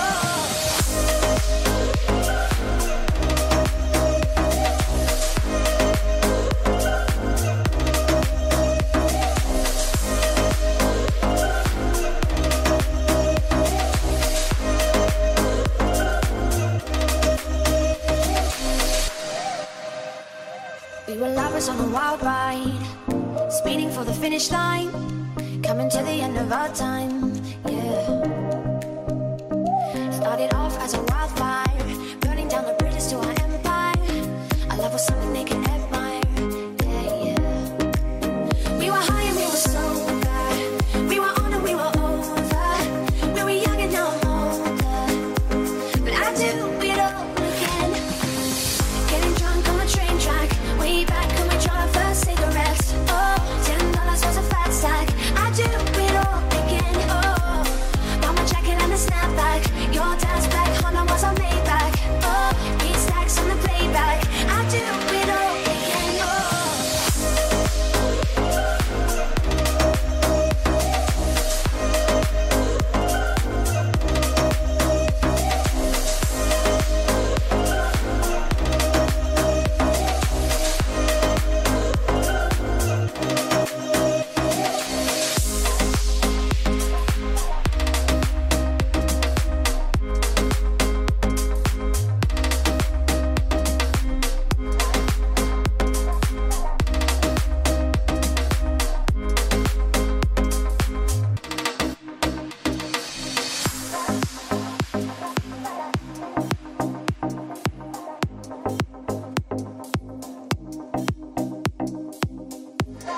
Estamos a punto de finalizar el programa y queremos hacerlo de un modo muy especial, hablando de una de las sagas más legendarias del mundo de los videojuegos y a la que dentro del equipo tenemos un mayor cariño, Pokémon. Y es que, como ya hemos comentado en el bloque de actualidad, Nintendo y Game Freak han presentado las nuevas ediciones destinadas a la octava generación, Pokémon Espada y Pokémon Escudo. Por ello queremos viajar hasta la región de Galar para ofrecer nuestras primeras impresiones, elegir a nuestro inicial preferido, aunque ya lo hemos hecho, por orden de Juan Pedro Prat, que es un experto en joderme guiones, y en definitiva expresar todo lo que nos ha hecho sentir este anuncio tan importante. Para ello hemos recurrido también a un invitado muy especial al que posiblemente conozcáis, porque es Melos, que probablemente lo conozcáis a través de Twitch o a través de YouTube. Bienvenido, Melos, ¿qué tal? ¿Cómo estás? Muchas gracias, Juan, estoy perfecto. Mucho más ahora que ha salido Pokémon, bueno, el anuncio de Pokémon nuevo. Pues mira, ya aprovechando que el amigo Juanpe me ha jodido un poco el guión, nosotros ya hemos dicho nuestros iniciales preferidos. El mío es Sobel, el de agua, el de Juanpe es Grookey, el de planta, y el de Marina es Scorbunny, así que tenemos variedad. ¿Cuál es el tuyo? Cuéntanos. Pues estoy contigo, Team Sobel total, me gusta mucho esa especie de renacuajo de agua que se hace invisible. Pues mira, perfecto, ya vamos ganando el Team Sobre. Además, ha salido una información recientemente que asegura que es el más popular de los tres, al menos en principio. Vamos a ver las evoluciones y demás, que eso también influye mucho. A mí, por ejemplo, en el caso de séptima generación, me jodió al ítem. O sea, lo que yo tenía pensado era elegir al ítem cuando vi los tres primeros, y cuando vi las evoluciones dije, roulette de calle. Pero en principio era el ítem y vamos a ver las evoluciones porque pueden ser también muy, muy interesantes. Y ya estando aquí los cuatro, pues simplemente comentar un poco lo que ha supuesto esta entrada de la nueva generación. Hemos visto poquito en principio, pero creo que hay mucho donde explorar. Y con lo que se ha ido comentando y rumoreando, que es algo que le gusta mucho a Juanpe, que le voy a dejar la palabra a él, podemos sacar muchas conclusiones de lo que podría ser Pokémon Escudo y Pokémon Espada. Yo tengo que decir que, bueno, primero darle la bienvenida a Melos, que bien que nos acompañe en el podcast y para hablar de Pokémon. Que siempre hablar de Pokémon es guay, así que... Y hacerlo con él, pues todavía más. Yo tengo que decir que estaba muy emocionado por los anuncios de las nuevas entregas, pero tengo que decir que tengo sentimientos encontrados. Yo ya se lo comenté a Juan. Me vuelvo loco cada vez que anuncian o cada vez que va a salir un nuevo Pokémon, tenga lo que tenga, pero obviamente luego cuando lo piensas fríamente dices... ¿ante qué estamos? ¿Qué nos van a ofrecer? Y realmente si merece la pena o si merece la pena en tanto en cuanto se trata de un juego de nueva generación para Switch, en el que se ha estado trabajando durante bastante tiempo. Y realmente tengo que decir que la primera impresión de Pokémon Espada y Pokémon Escudo me ha dejado un poquito frío. Porque realmente yo tenía yo fui de los que disfruté muchísimo, o de los que he disfrutado muchísimo Pokémon Let's Go. Hay gente que ha puesto a caer de un burro a las entregas, pero a mí me han gustado muchísimo los encuentros en los Pokémon que se puedan ver a través de las diferentes zonas del mapa. El sistema de captura me gustó muchísimo, aunque estuviera sacado de Pokémon Go. Y las diferentes innovaciones que metieron para darle un giro al remake de Pokémon Amarillo. Lo poco que se ha visto de Pokémon Escudo y Pokémon Espada parece ser que tiene muchos tintes tradicionales, ¿no? Los combates, las capturas, los encuentros. Aparentemente, y por lo que hemos visto hasta ahora, yo sé que luego de aquí a que se lancen más materiales, las cosas pueden cambiar. Porque antes me ha dicho Juan que los encuentros aleatorios puede ser que solo ocurra en... Sí, si quieres te lo explico en un segundín, ¿eh? Vale, sin problema. Es lo que me dicen mis fuentes, que es que me gusta mucho decir eso de mis fuentes. Simplemente, por lo que parece, hay que fijarse mucho en el movimiento de la chica, que está haciendo un modo sigiloso. Eso ya lo hemos visto en Rubí Omega y Zafiro Alpha. Por lo visto, lo que ha querido mostrar Game Freak es dar la sensación de que va a ser los encuentros aleatorios como era antes, pero lo que va a ser es un proceso de que en ciertas áreas se va a hacer así por el modo sigiloso, pero que en realidad los Pokémon van a estar en el mapa, al igual que ha sucedido en Pokémon Let's Go. No me parece ni muchísimo menos mal, pero después de conseguir un avance tan increíble como es el de representar en el juego a todos los Pokémon y además a tamaño real, que es algo que a mí me maravilló completamente, que te aparezca ese Cyber enorme y te lo quieras comer entero, te quieras decir, ven para acá, que te voy a capturar. A mí me encantó, y ahora que tiene que ser, yo si lo cambiase, creo que sería un paso hacia atrás. Luego sí es verdad que los combates, yo cuando vi la escena de cuando se encuentra la chica con la oponente y empieza el combate, a mí me recordó demasiado a una escena sacada de Nintendo 3DS. Sí. De Pokémon Sol, Pokémon Luna, Pokémon Ultra Sol, Pokémon Ultra Luna. Me decepcionó muchísimo, porque yo esperaba otra cosa de los combates. De hecho, ni siquiera se me parecían a los de Pokémon Let's Go. No sé por qué. Yo es que veía, quizá era una versión muy temprana del juego. Obviamente siempre te ponen el aviso de que no es representativo del juego final. Yo lo entiendo, pero estamos a febrero, marzo ya, y el juego sale en pocos meses realmente. Parece que finales de 2019 está lejos, pero no está tanto en lo que se refiere a un desarrollo de un videojuego. Por lo tanto, a mí me escamó bastante. Hay características que sí que me gustan mucho. La región de Galar me apasiona la ambientación que han tomado. Y todavía hay muchísimos elementos por desvelar. Y si se parecen un poquito a las filtraciones, a los rumores que ha habido recientemente, yo creo que puede ser un pepinazo importante. No sé si vamos a comentar aquí esas filtraciones, pero se está hablando de... Vamos a dejar hablar un poco a los compañeros y después ya las comentamos, porque además son muy interesantes. Voy a dar solo un tip, que se está hablando incluso de que podría haber 2 regiones explorables, así que yo ya con eso, que lo llevamos pidiendo desde hace un montón de tiempo, desde Oro y Plata concretamente, ya a mí me ganarían casi por completo. Y dejo un cliffhanger en una de ellas conocida ya de anteriores generaciones. Pero bueno, como digo, vamos a dejar hablar a los compañeros y ahora ya tratamos el tema de las filtraciones y de los rumores. Voy a remarcar que yo creo que eso es lo que le hace falta a la nueva generación. Porque para mí, lo más... Aunque sí que es verdad que solo he llegado hasta la tercera generación por falta de... No he tenido las consolas en las que se han lanzado el resto de títulos. Y me estoy pensando comprarme una Nintendo Switch precisamente para iniciarme otra vez en la nueva generación. Lo que se echa en falta es precisamente eso que tenía Pokémon Oro y Pokémon Plata, que era que cuando terminabas el juego, pues tenías, por sorpresa, porque en aquel momento no existía tantísima comunicación que hay ahora entre medios especializados en videojuegos, entonces tú no lo sabías cuando jugabas a un juego. Esa sorpresa de encontrarte que de repente puedes ir a Kanto y jugar al juego original, aunque con varias modificaciones, como si hubiera pasado el tiempo. Eso para mí fue lo mejor de todos los juegos a los que he jugado de Pokémon.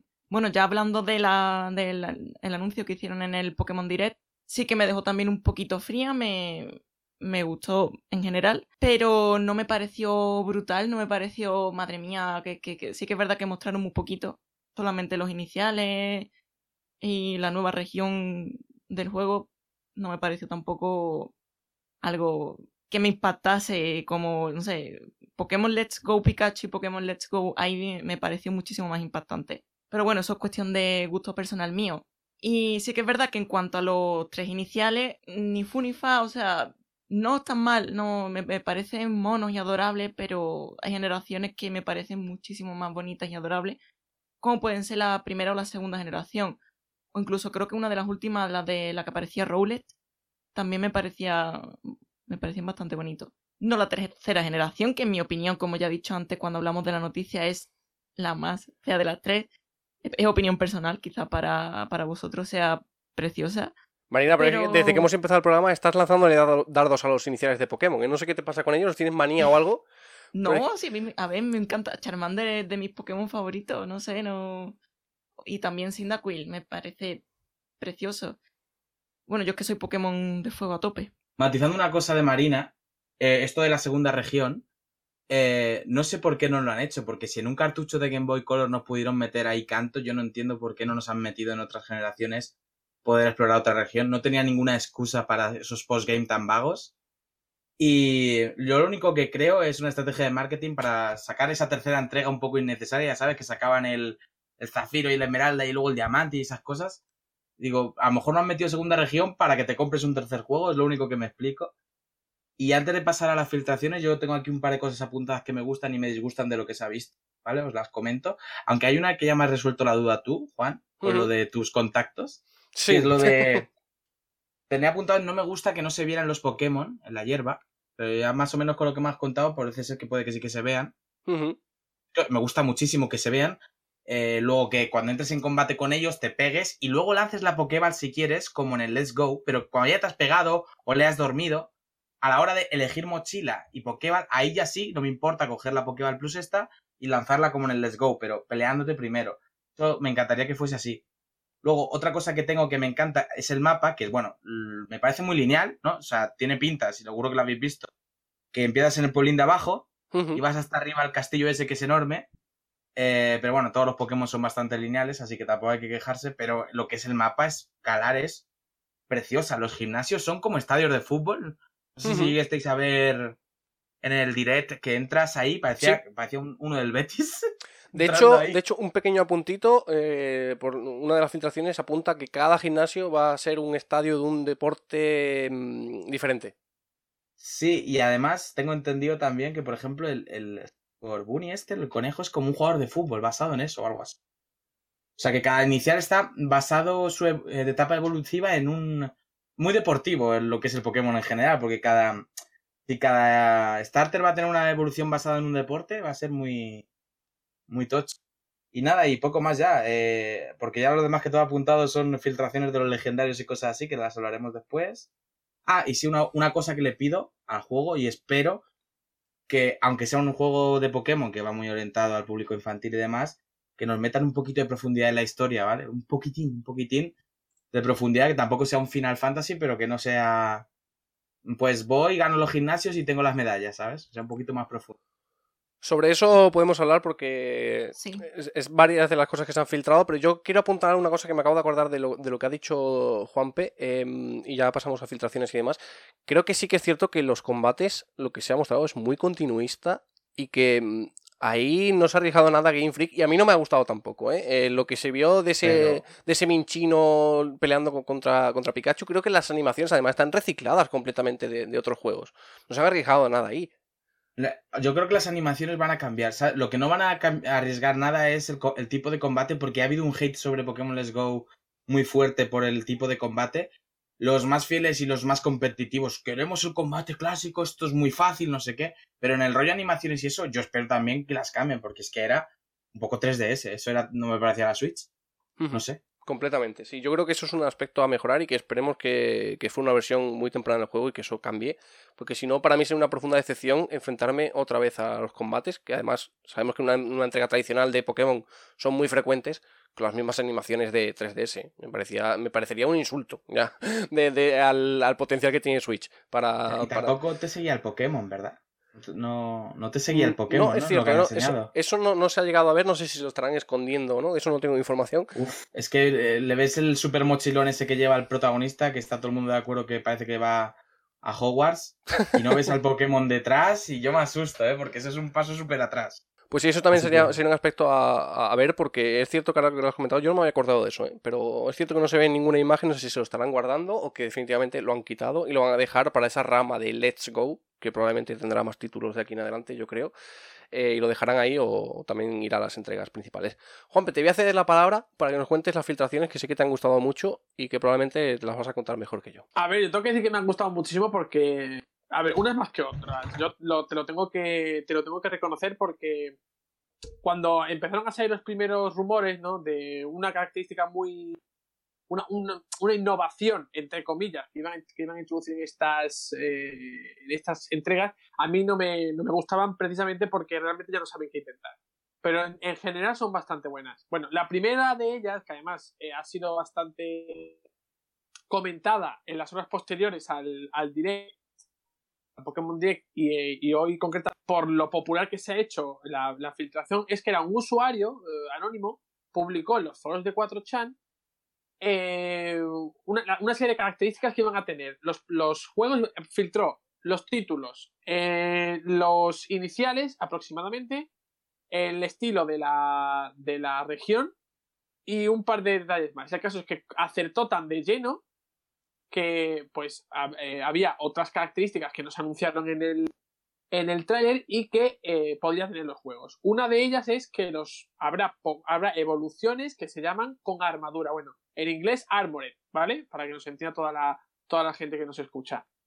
Esto quiere decir que a modo de una especie de mega evolución habrá algunas especies de Pokémon que podrán evolucionar a una forma, pues con algún tipo de armadura, pues muy al estilo de Espada y Escudo, ¿no? Como si fuesen caballeros de alguna forma.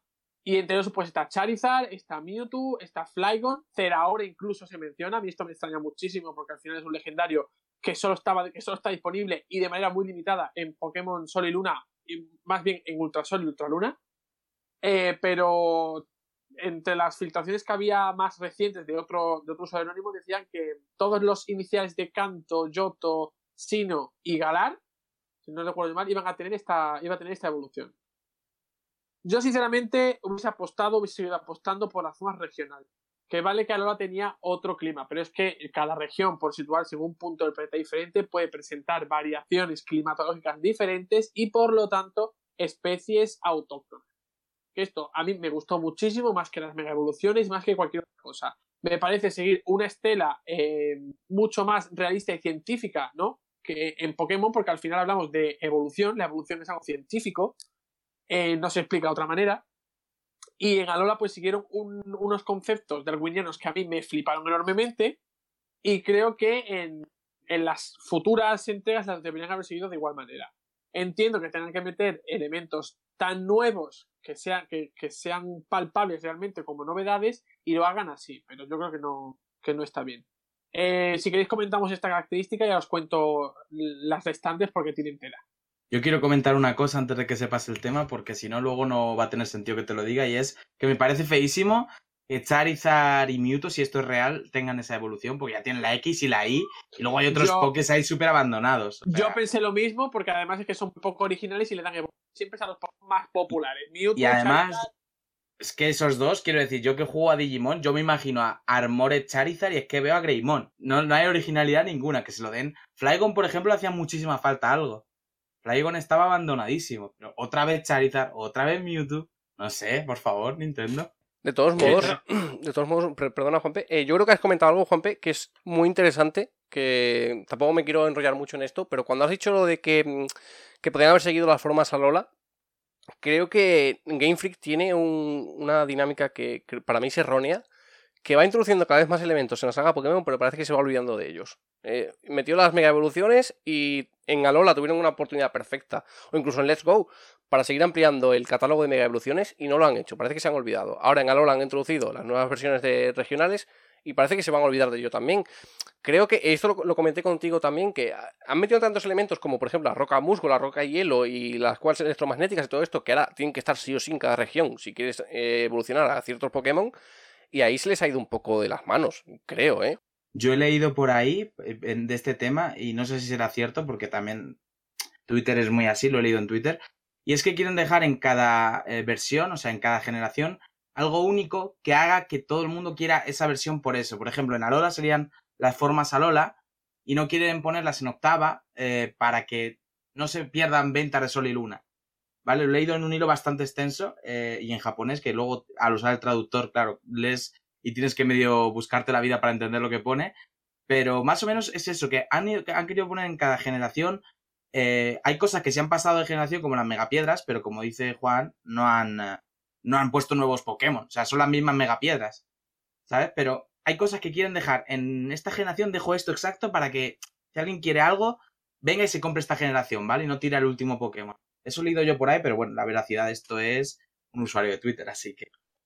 A ver, pero es que yo lo entiendo como una opinión que puede ser muy lógica, ¿no? Si atendemos a la trayectoria de Pokémon, pero es que en realidad el propio nacimiento de Pokémon habla no de la separación, sino de la evolución. Esto quiere decir que en Pokémon Oro y Plata era compatible con Pokémon Rojo, Azul y Amarillo. Pokémon Rubí y Zafiro era compatible con Esmeralda, y no sé si incluso a través de algún tipo de conexión con Oro y Plata. Te quiero decir con esto, que al final no todos los Pokémon están disponibles en todas las entregas, y intercambiándolos puedes completar la Pokédex nacional.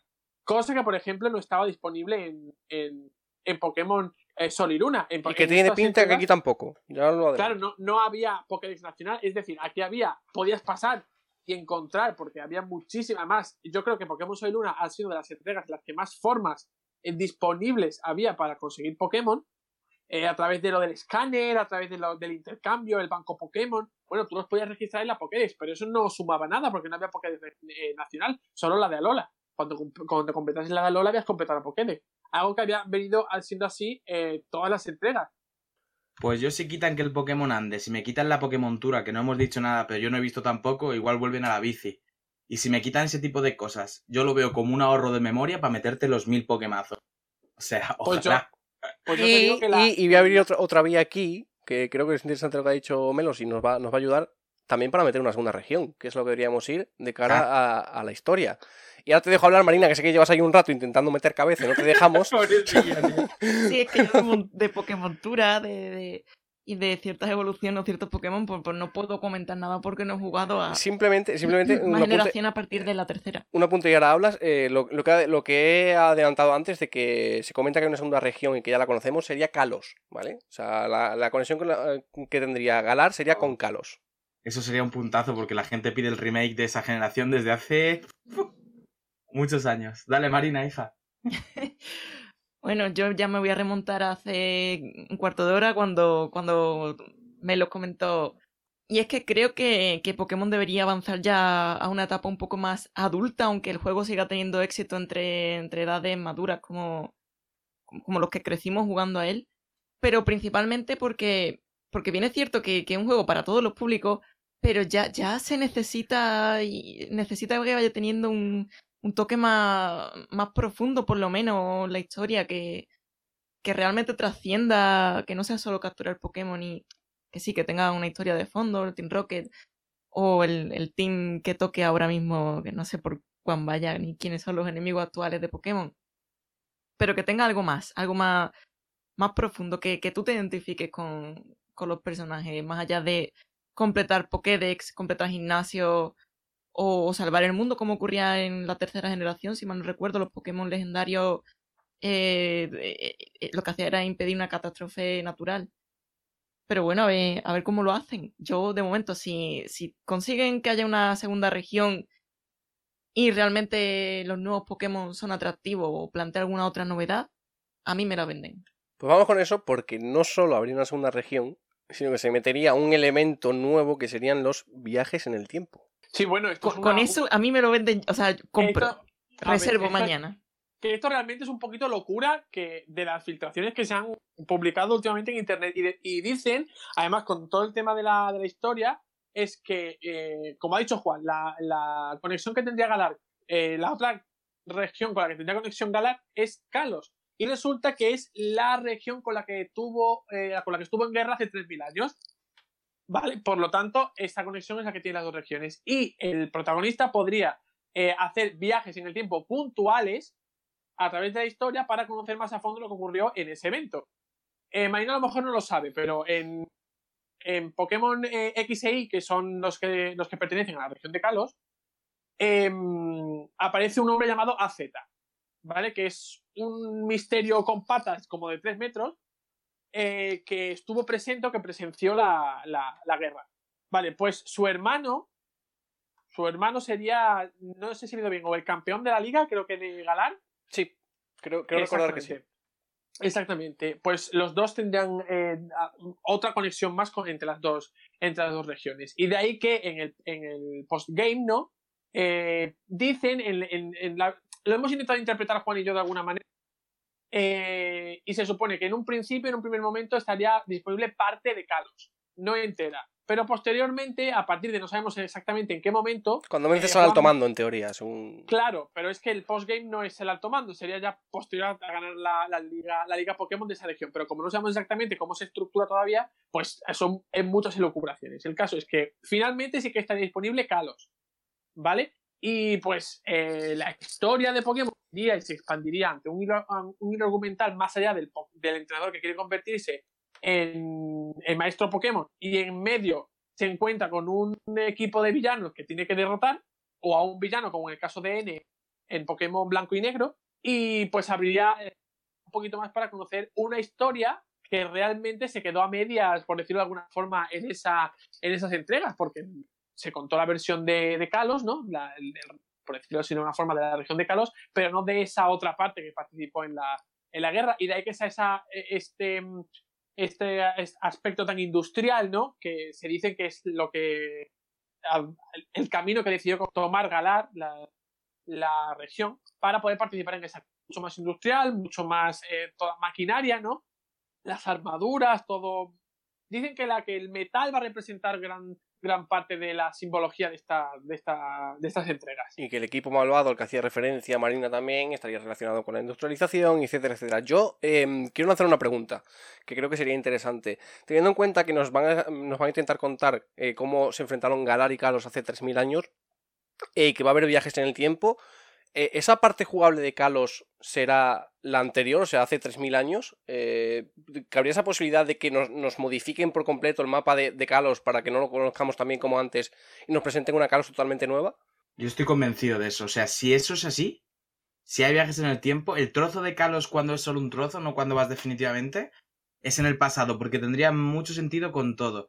Con espada y escudo, si vas hace 3000 años, pues la gente es la Edad Media. Uh-huh. O sea, es que a mí no me cabe duda de que si viajas en el tiempo y vas a Kalos, es una Kalos de casas de paja, de gente con armaduras, espadas, escudos y tal. De hecho, se comenta también que los legendarios tendrían mucha influencia en eso, porque esto forma parte de la filtración, pero dicen que el legendario de escudo sería un caballo de madera, si no recuerdo mal, y el de espada sería una serpiente de acero. O sea, que casaría con acero las espadas y los escudos de madera que se llevaban en esa época. Es que totalmente está todo enfocado. No sé quién está haciendo estas filtraciones y tal, pero de no ser cierta me sorprendería, porque es que está súper bien pensado todo, muy bien pensado. Además, yo cuando vi el anuncio de los juegos, eso lo primero de las primeras cosas que me di cuenta cuando se lo dije a Juan, digo, espada, escudo, la propia región de Galar tiene forma así como de espada, la torre que hay al fondo sería la empuñadura de la espada, y digo, pues aquí tiene pinta de haber un reino, de haber un rey o una reina, y casa perfectamente con esa visión más medieval, ¿no? Más en la que un rey se alzó contra otro pueblo, ¿no? Para luchar y demás. Yo creo que eso va a tener como tú dices, Velos, un fuerte impacto en esta entrega, y al final todos los aspectos, es que todas las piezas se encajan. Recordamos que siguen siendo filtraciones que no son oficiales, ¿vale? Que estamos pues comentando lo que sale, pero es que nos cuadra tanto realmente. Yo sigo diciendo que a mí lo de las evoluciones armadas no me gustan, aunque seguramente me flipen con algunos diseños, una cosa no quita la otra, pero son elementos muy interesantes para estas entregas. A mí me gustaría ver Galar también, o sea, si hay viajes en el tiempo, si miráis el mapa bien de Galar, a pesar de que sí que está, pues hay como una especie de Big Ben de Londres y tal, y también están los castillos y tal, está bastante modernito, o sea, si miráis sobre todo la parte alta, hay hasta edificios. Pues si hay un viaje en el tiempo, me gustaría ver, aparte del Kalos de hace 3000 años, el propio Galar, ese mapa, sí que dices tú que es como una espada, por cierto, visto hace 3000 años también, a ver si las cosas cambian mucho y nos ofrecen así una diversidad de ver el mapa moderno y el mapa hace 3000 años. O sea, sería una pasada, pero una pasada increíble. Eso sería la bomba. Y ahora te dejo hablar, Marina, que también llevas otro rato intentando meter cabeza. No la dejamos a la pobre hoy.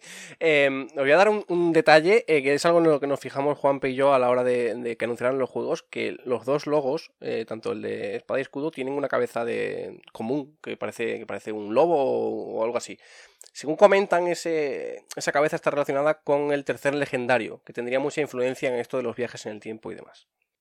Yo la verdad es que si lo que estáis diciendo de los viajes en el tiempo es cierto, creo que le aportaría muchísima jugabilidad al juego y sería súper interesante.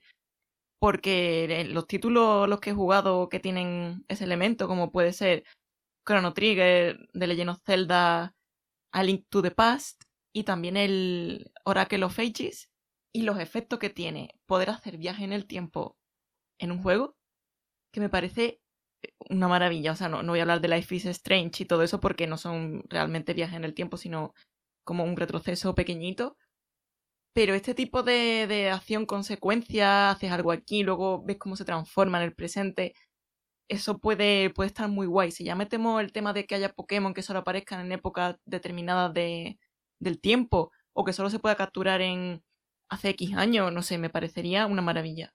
Le daría un componente mucho más adulto a Pokémon y creo que le hace falta, y puede ser un componente muy, muy interesante de cara a lo que decís, ¿no? Introducir nuevas mecánicas también de captura, que no sea siempre lo mismo, que incluso los combates en la época pasada sean totalmente diferentes a los de la nueva, ¿no? Que también podría pasar, porque esto es algo que introdujo el anime y no sé si lo llevarán a los juegos principales, pero se supone que hace 3000 años las Pokémon no existían. Entonces igual hay otro método de captura allí que sea diferente. Ya que nos metieron las nuevas Pokéball para los Ultra Entes en Sol y Luna y Ultra Sol y Ultra Luna, igual te meten otro modo de captura ahí en el pasado. No lo sé, creo que sería interesante también que metieran. Bueno, realmente eso se asume mucho. Quizá en la antigüedad simplemente pues subyugaban a los Pokémon.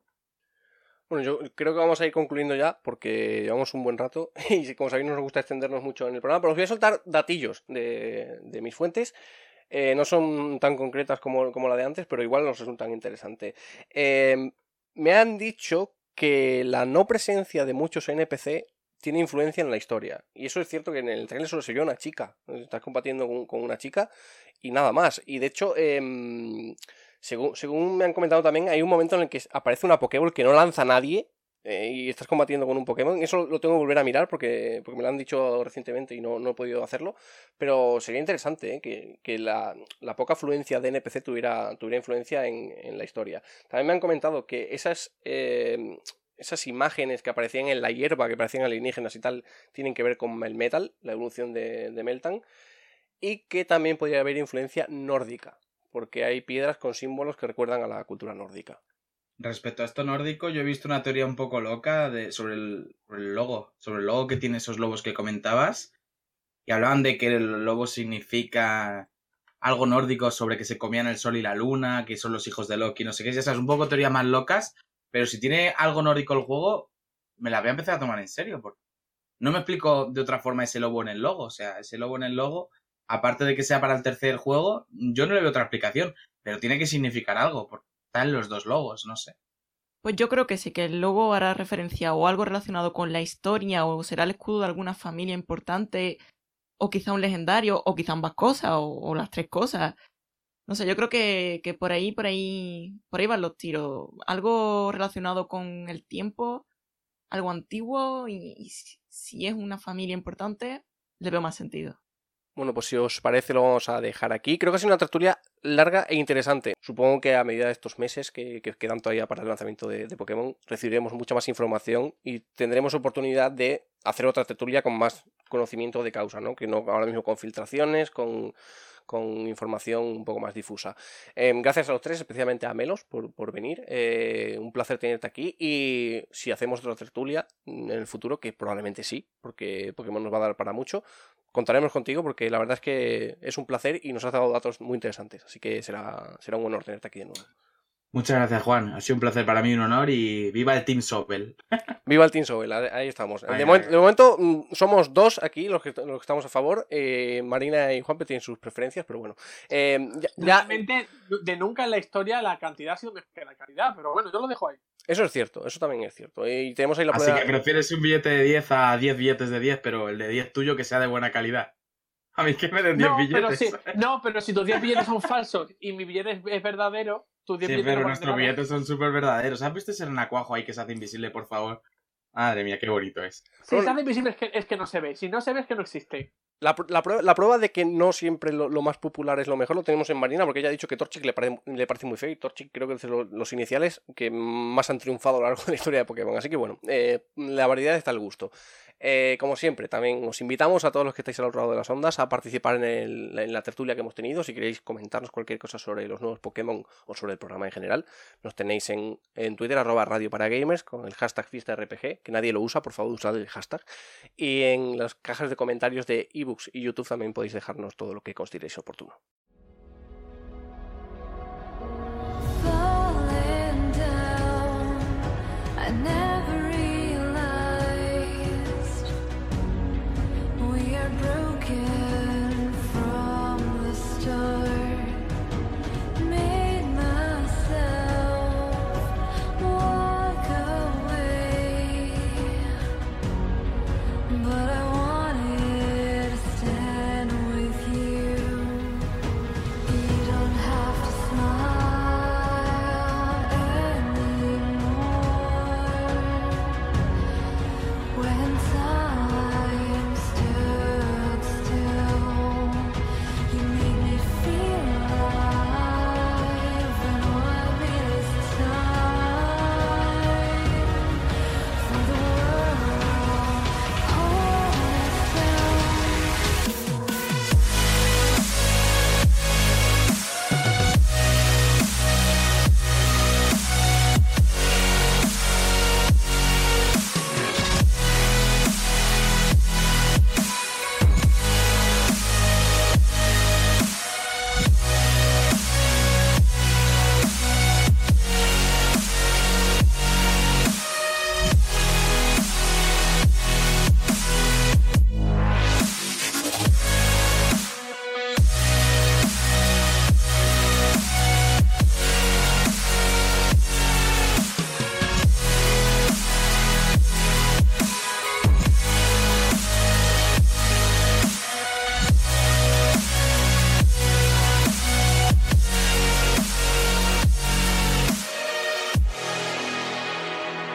Y hasta aquí, amigos, hasta que ha llegado el 29º programa de la primera temporada de Radio para Gamers. Ha sido un placer, como siempre, y esperamos que os haya resultado entretenido y sobre todo divertido, que para eso estamos aquí.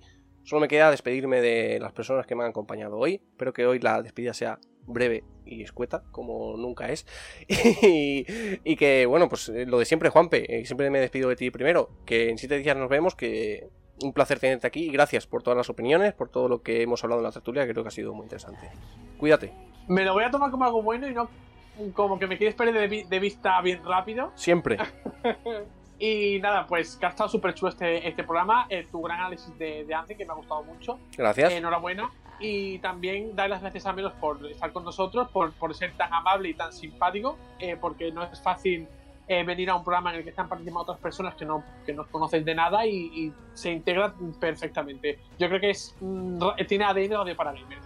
Pues sí, tendremos futuras colaboraciones, la verdad. Creo que va a ser más que posible. Marina, que no te quiero dejar para la última, que luego hay aquí trifulcas y enfados y demás. Que gracias a ti también, un placer, también por todas las opiniones de la tertulia, y nos vemos la semana que viene. Pues sí, muchas gracias, Melos, por pasarte. La verdad es que no habíamos coincidido todavía en un podcast, aunque sí que nos hemos visto bastante por Twitch. Y nada, yo espero tenerte por aquí un poquito más. Así que bueno, me despido hasta la semana que viene, muy contenta por cómo nos ha quedado el programa y deseando que llegue la semana que viene para grabar el siguiente. Un abrazo a los dos. Yo recojo el guante que me estáis tirando, está sonando como algo superficial, pero yo recojo el guante. Melos, pásate por aquí cuando quieras, ¿vale?